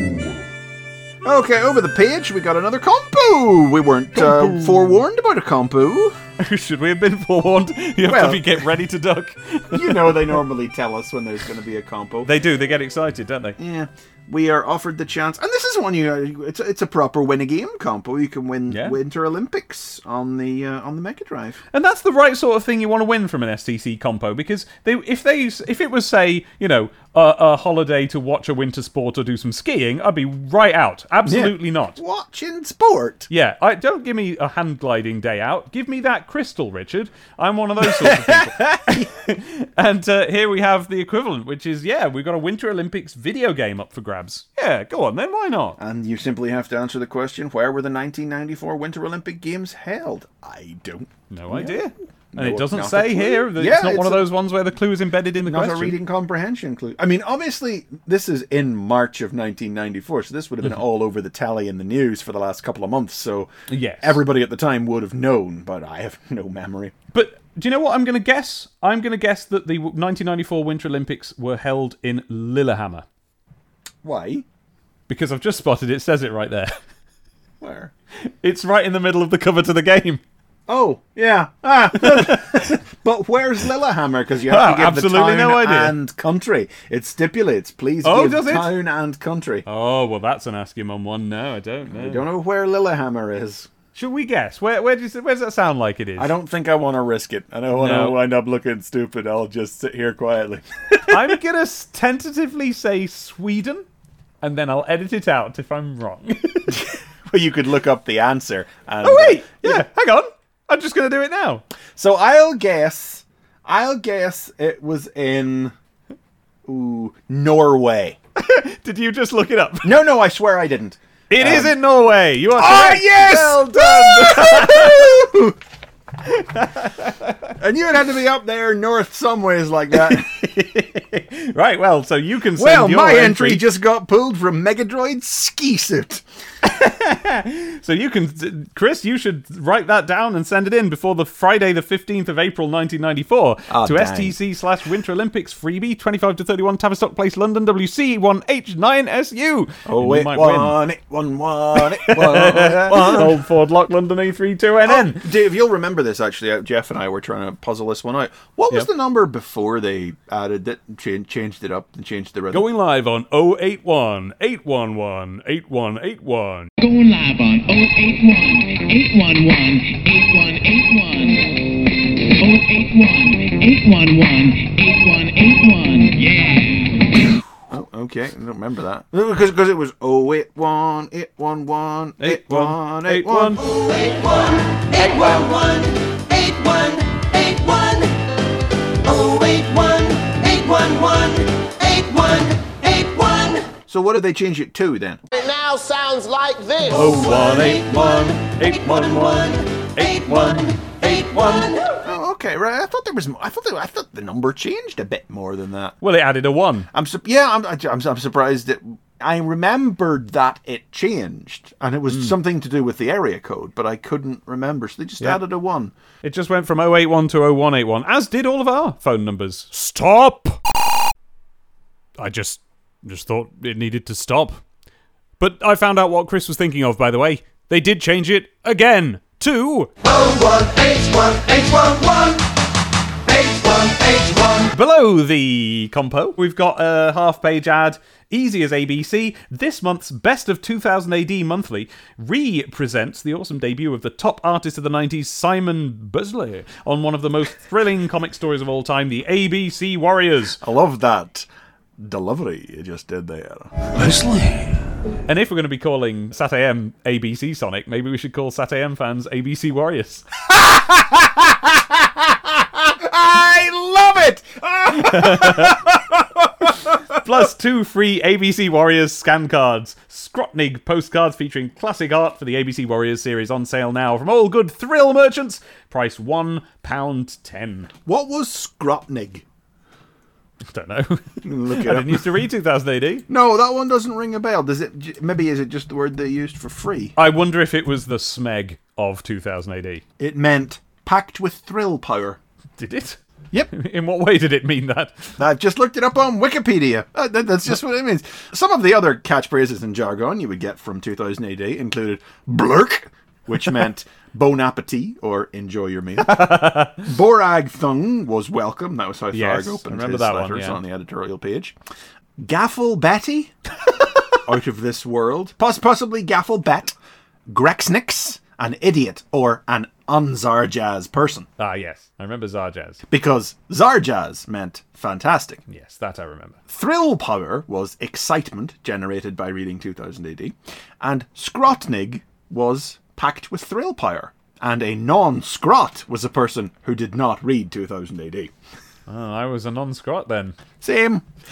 This concludes our educational portion of the show. Just some advert! Just a page of adverts! On the following page, we have a full page advert, and well, we might, because it says right at the top, it's way too big. And what we are seeing is the very bottom right-hand corner of the poster that we're going to see in Sonic the Poster Mag issue 3. It's funny, yeah, the poster mag just came out the week before this, so now it's in this issue and it's advertising it as being on sale now. We didn't have any adverts for it to advertise its coming, except for Mega Droid in the Control Zone last issue. Right, well, don't buy that one, readers. If you've listened to the little bonus episode we did about it, you'll know why. Shinobi. 1, 2, 3. The Art of War Part 3. No credits on the actual page, weirdly enough, but it is obviously still done by the regular team of writer Alan McKenzie, artist John Howard, and letterer Ellie DeVille. After knocking out a security guard, Musashi begins climbing down the building's elevator shaft to avoid detection. As he goes, he reflects on the story his sensei once told him about his own teacher, who earned a place at a kendo school by proving the importance of survival by any means over honor and technique. Unfortunately, Neo-Zed Ninja soon catch up to Musashi, descending into the shaft after him. Interesting that a recurrent theme of apparently this entire run of Shinobi, this second run, is about dirty fighting and how that's what we're going to be doing. That's the thing that jumped out at me again in this chapter. I'm getting the fear now, honestly. Because this is, first of all, the Art of War isn't name-checked. We don't get our little footnote to tell us what the Art of War is. And the lesson, again, is the same as in the first issue. The importance of fighting and winning using whatever means are at your disposal instead of mindlessly adhering to a code of honor. And like last issue, it doesn't have a lot of relevance to the tactic Musashi himself is taking up this time around. Yeah, that's right. Because what he's actually doing is he goes, rather than take the stairs or the lift, I'll just dangle in the lift shaft. Yeah, because they're going to be monitored. So that just leaves the lift shaft. That's so where he they'll be climbs looking. down the cable, yeah.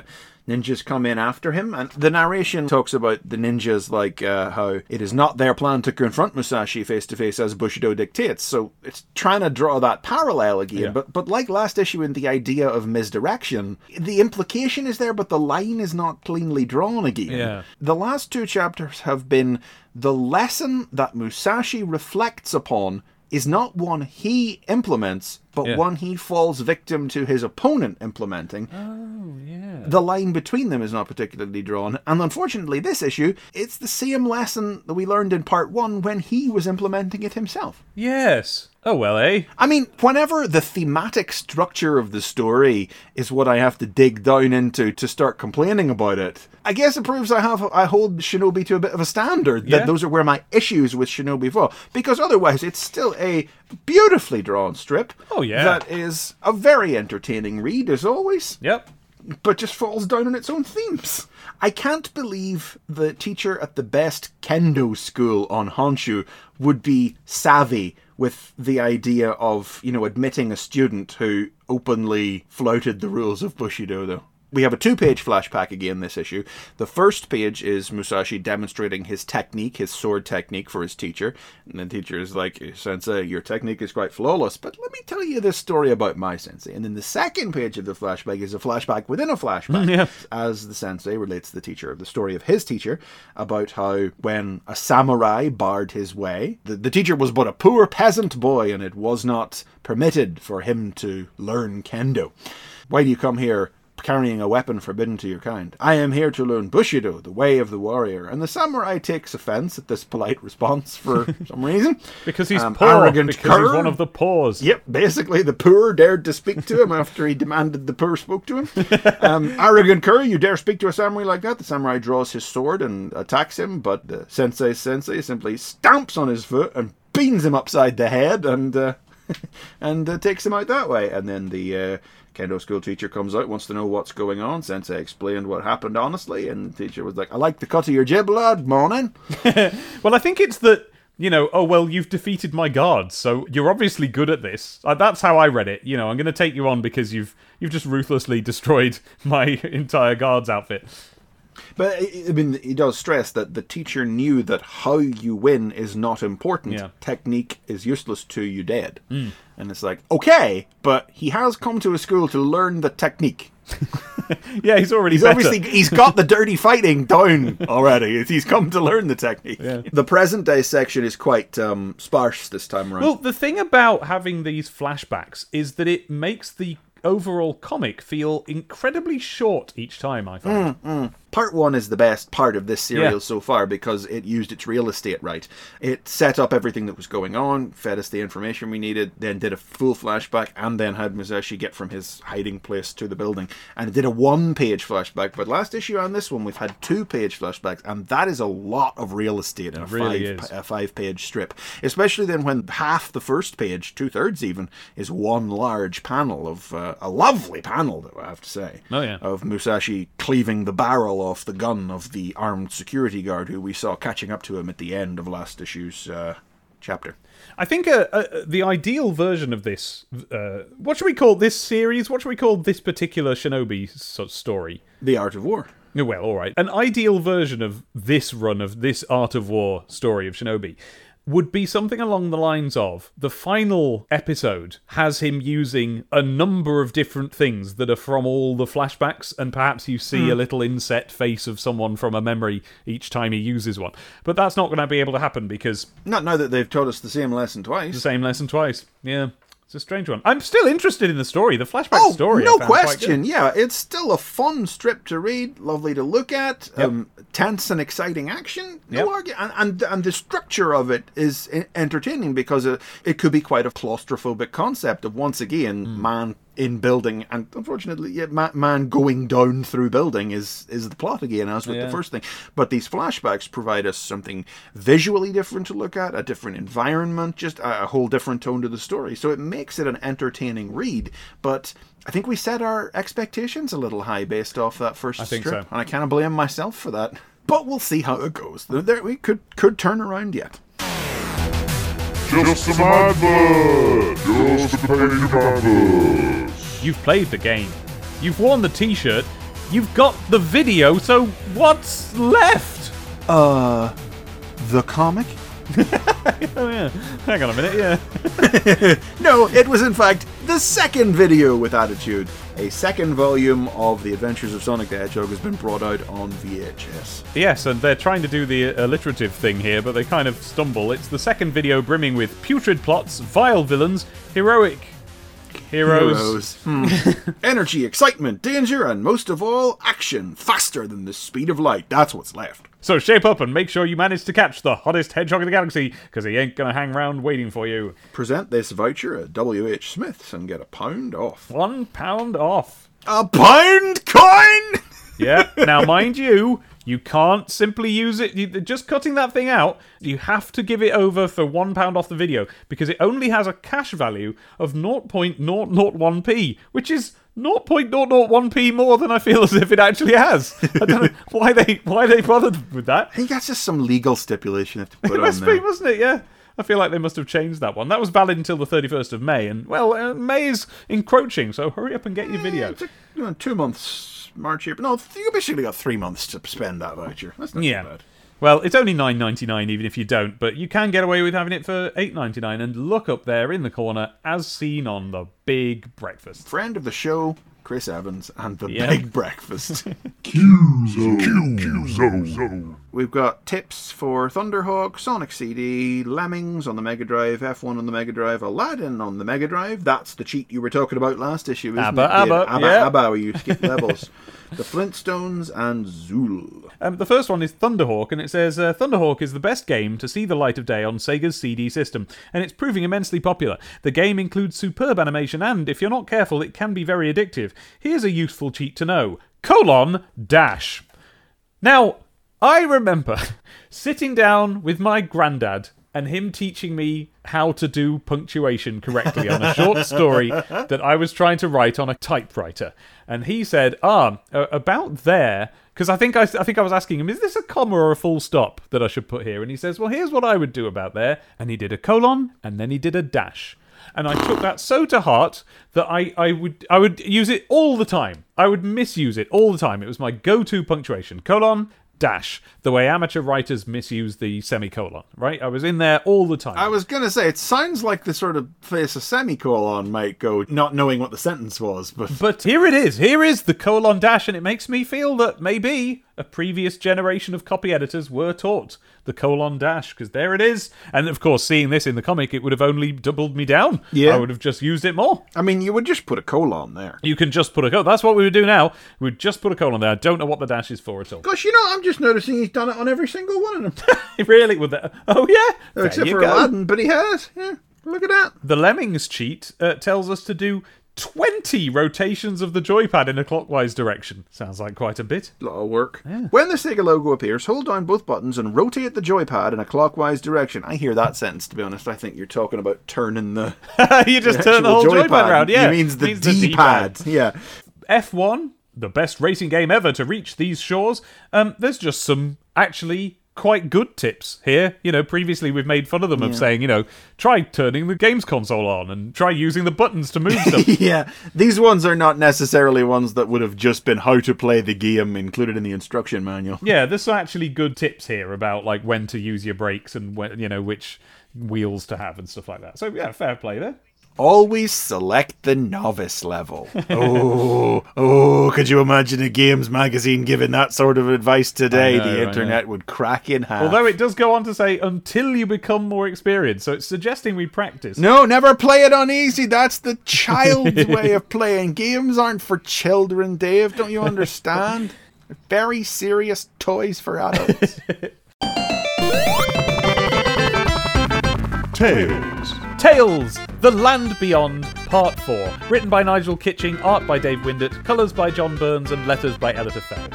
With Tails and Errol at his mercy, Trog explains that he was, indeed, originally Shirob, the third Enchanter King, but was transformed into his current state when he made mystical contact with the Dark Spirit, the Evil One.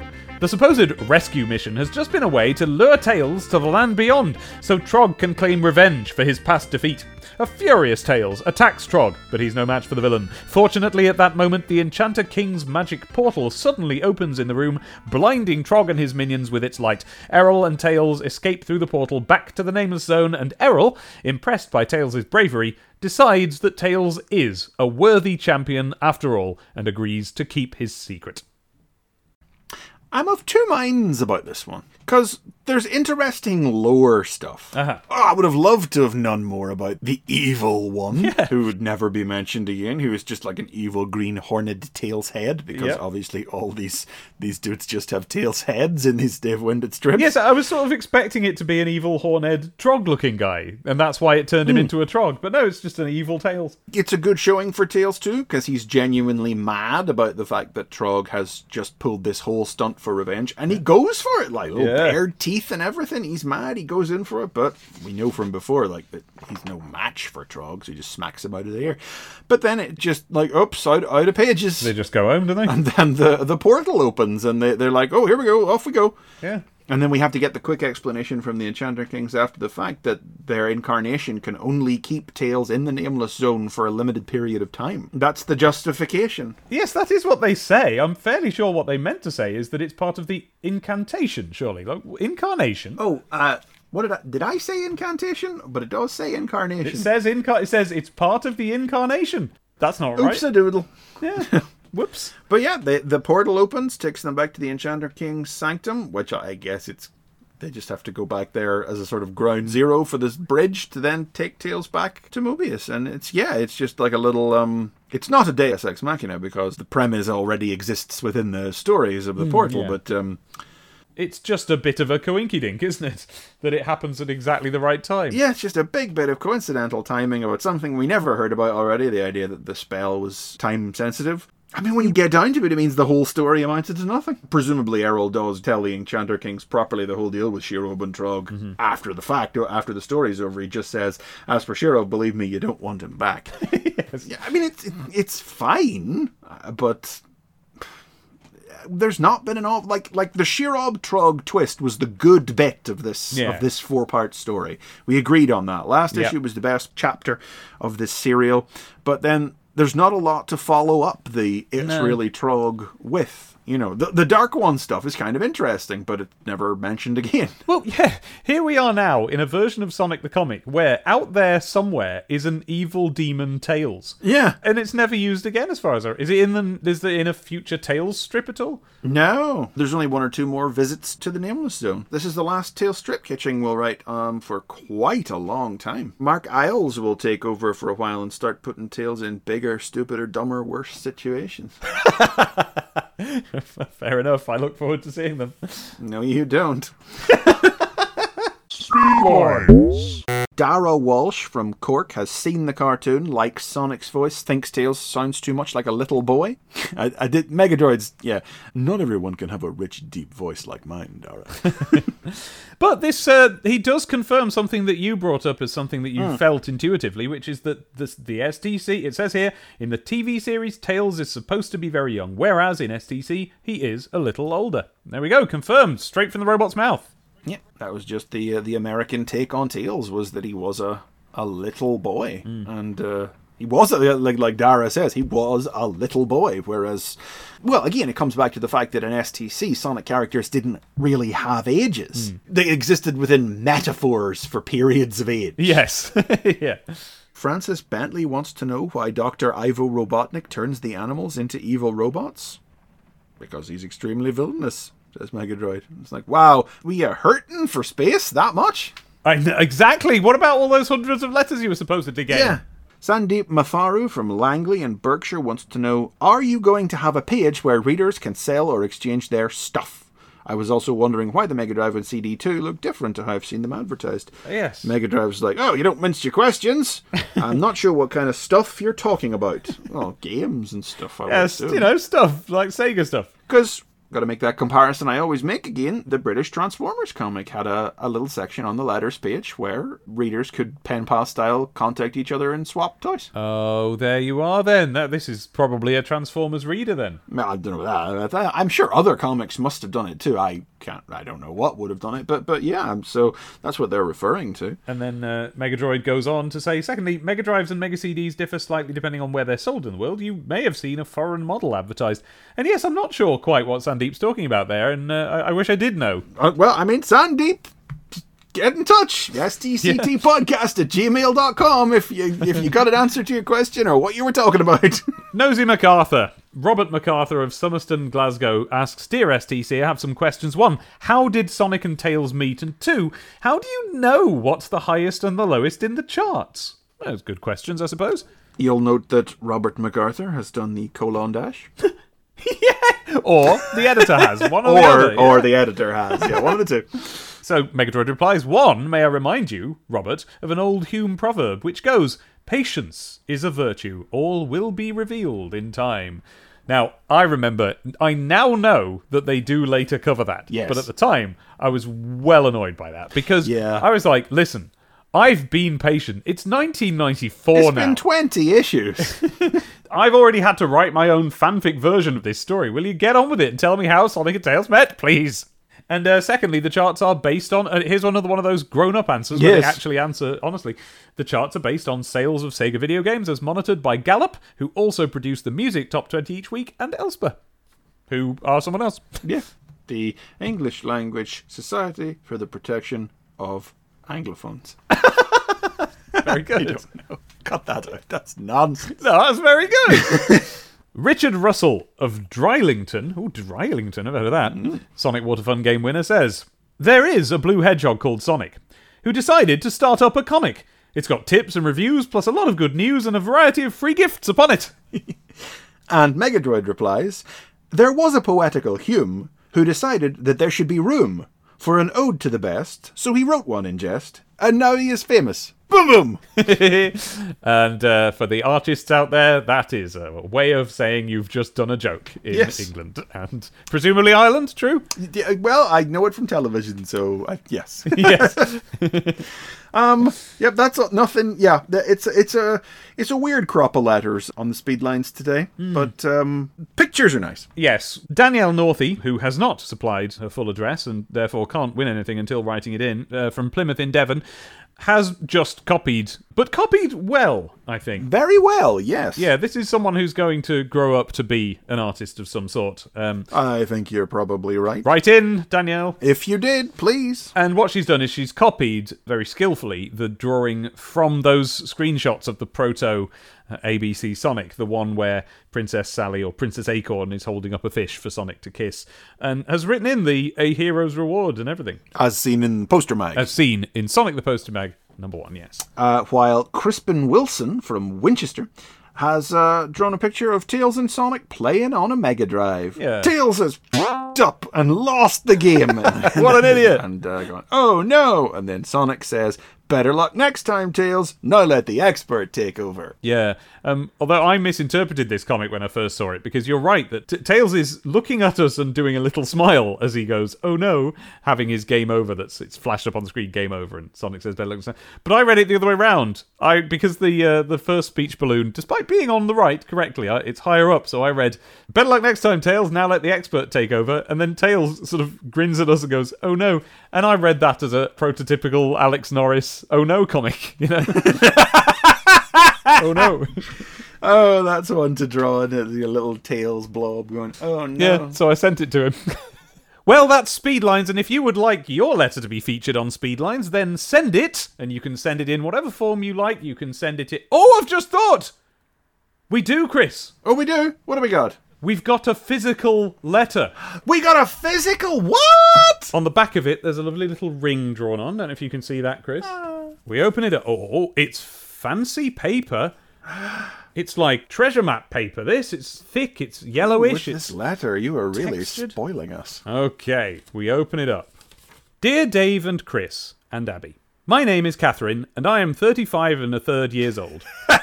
Love it already. I have 2 cats and a husband called Guy who knows a lot about Sonic the Hedgehog. And we've met Guy. I quite liked Sonic the Hedgehog games when I was small, but I only ever got to play them when I went round to other friends' houses because my mum didn't like his attitude. And also, video games are apparently of the devil, according to my dad. Anyway, I never got to write into the magazines or anything like that, so I'm doing it now. Well, quite right, Quite and right if any too. listeners at home want to be able to say the same thing, we are here for you. I enjoy listening to your podcast, and I like when Dave says a rude word and when Chris does all the voices. Oh, I forgot. I also have a tarantula named Hakuho, and in brackets, there's a drawing of a tarantula. Yay! I think Hakuho and Sonic should be friends. I will write to Sega and let them know. They can't have had many original Sonic character ideas from people over the years. I have also done a fan art of Sonic from memory. Keep up the radical podcast, Catherine, London. And she has drawn a picture of Sonic there. There he is. Doing a little cross-patch face. Ah. And he's got his little hands on his hips. I have a bad attitude, he says. That's right.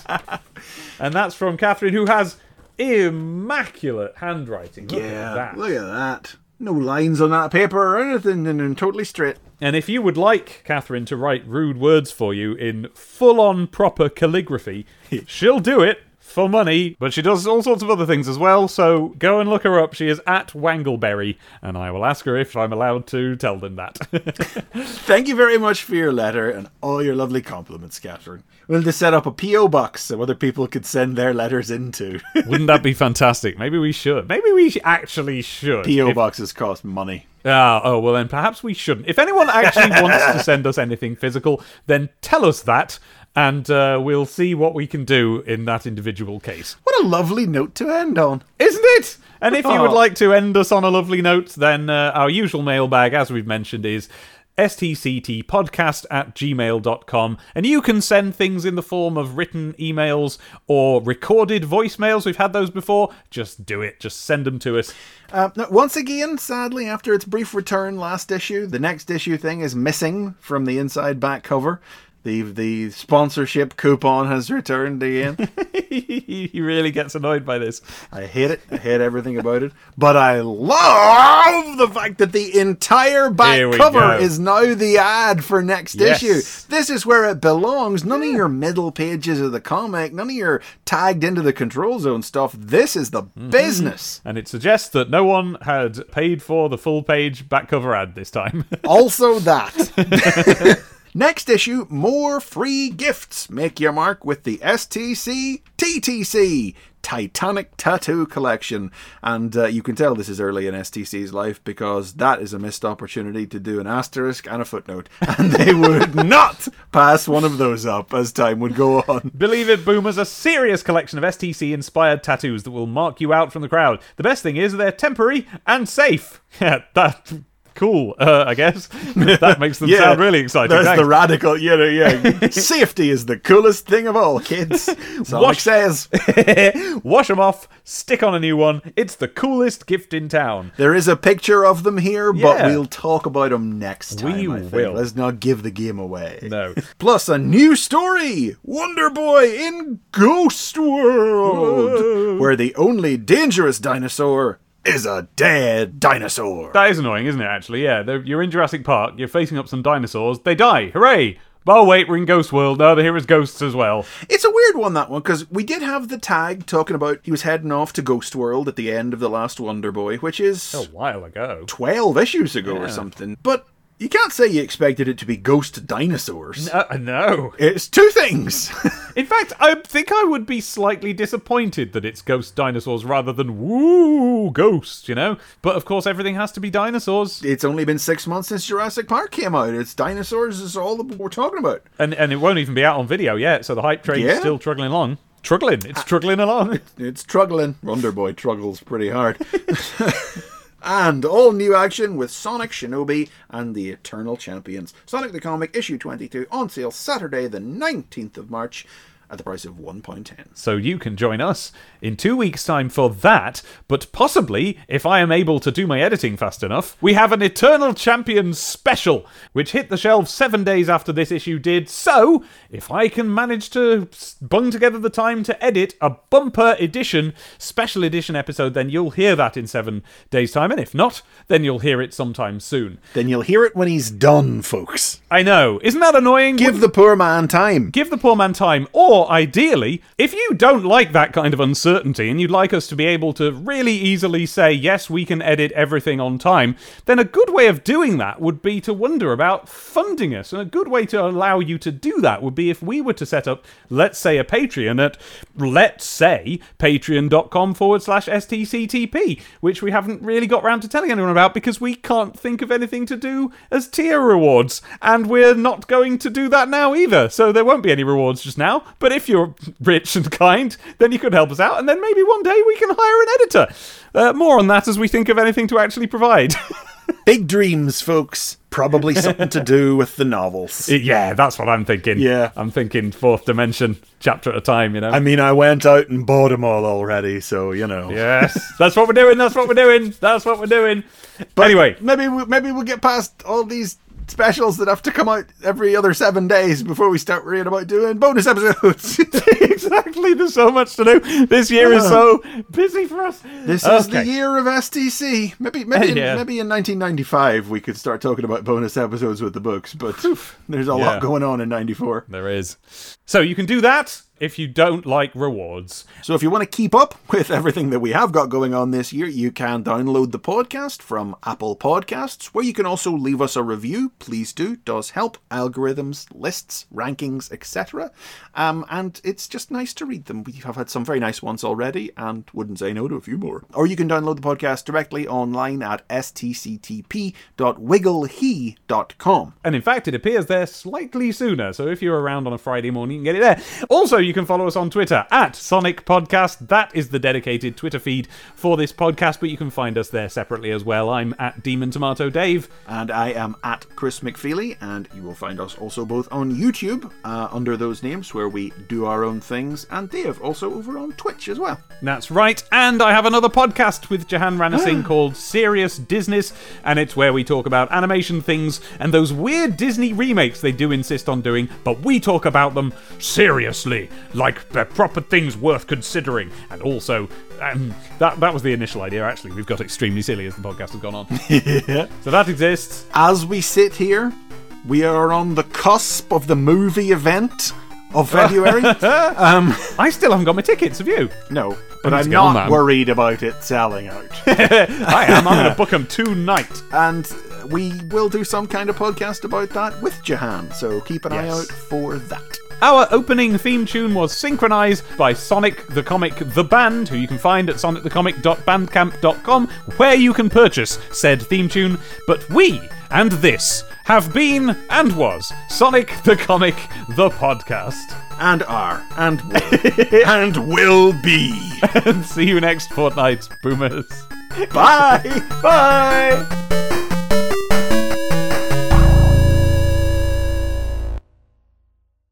Rax leads the remaining champions to his... Why do you always go eternal champions? I don't know, a champion is just something people say from the north, isn't it? You know, Oh, I champion. see. Oh, champion. Champion, hey.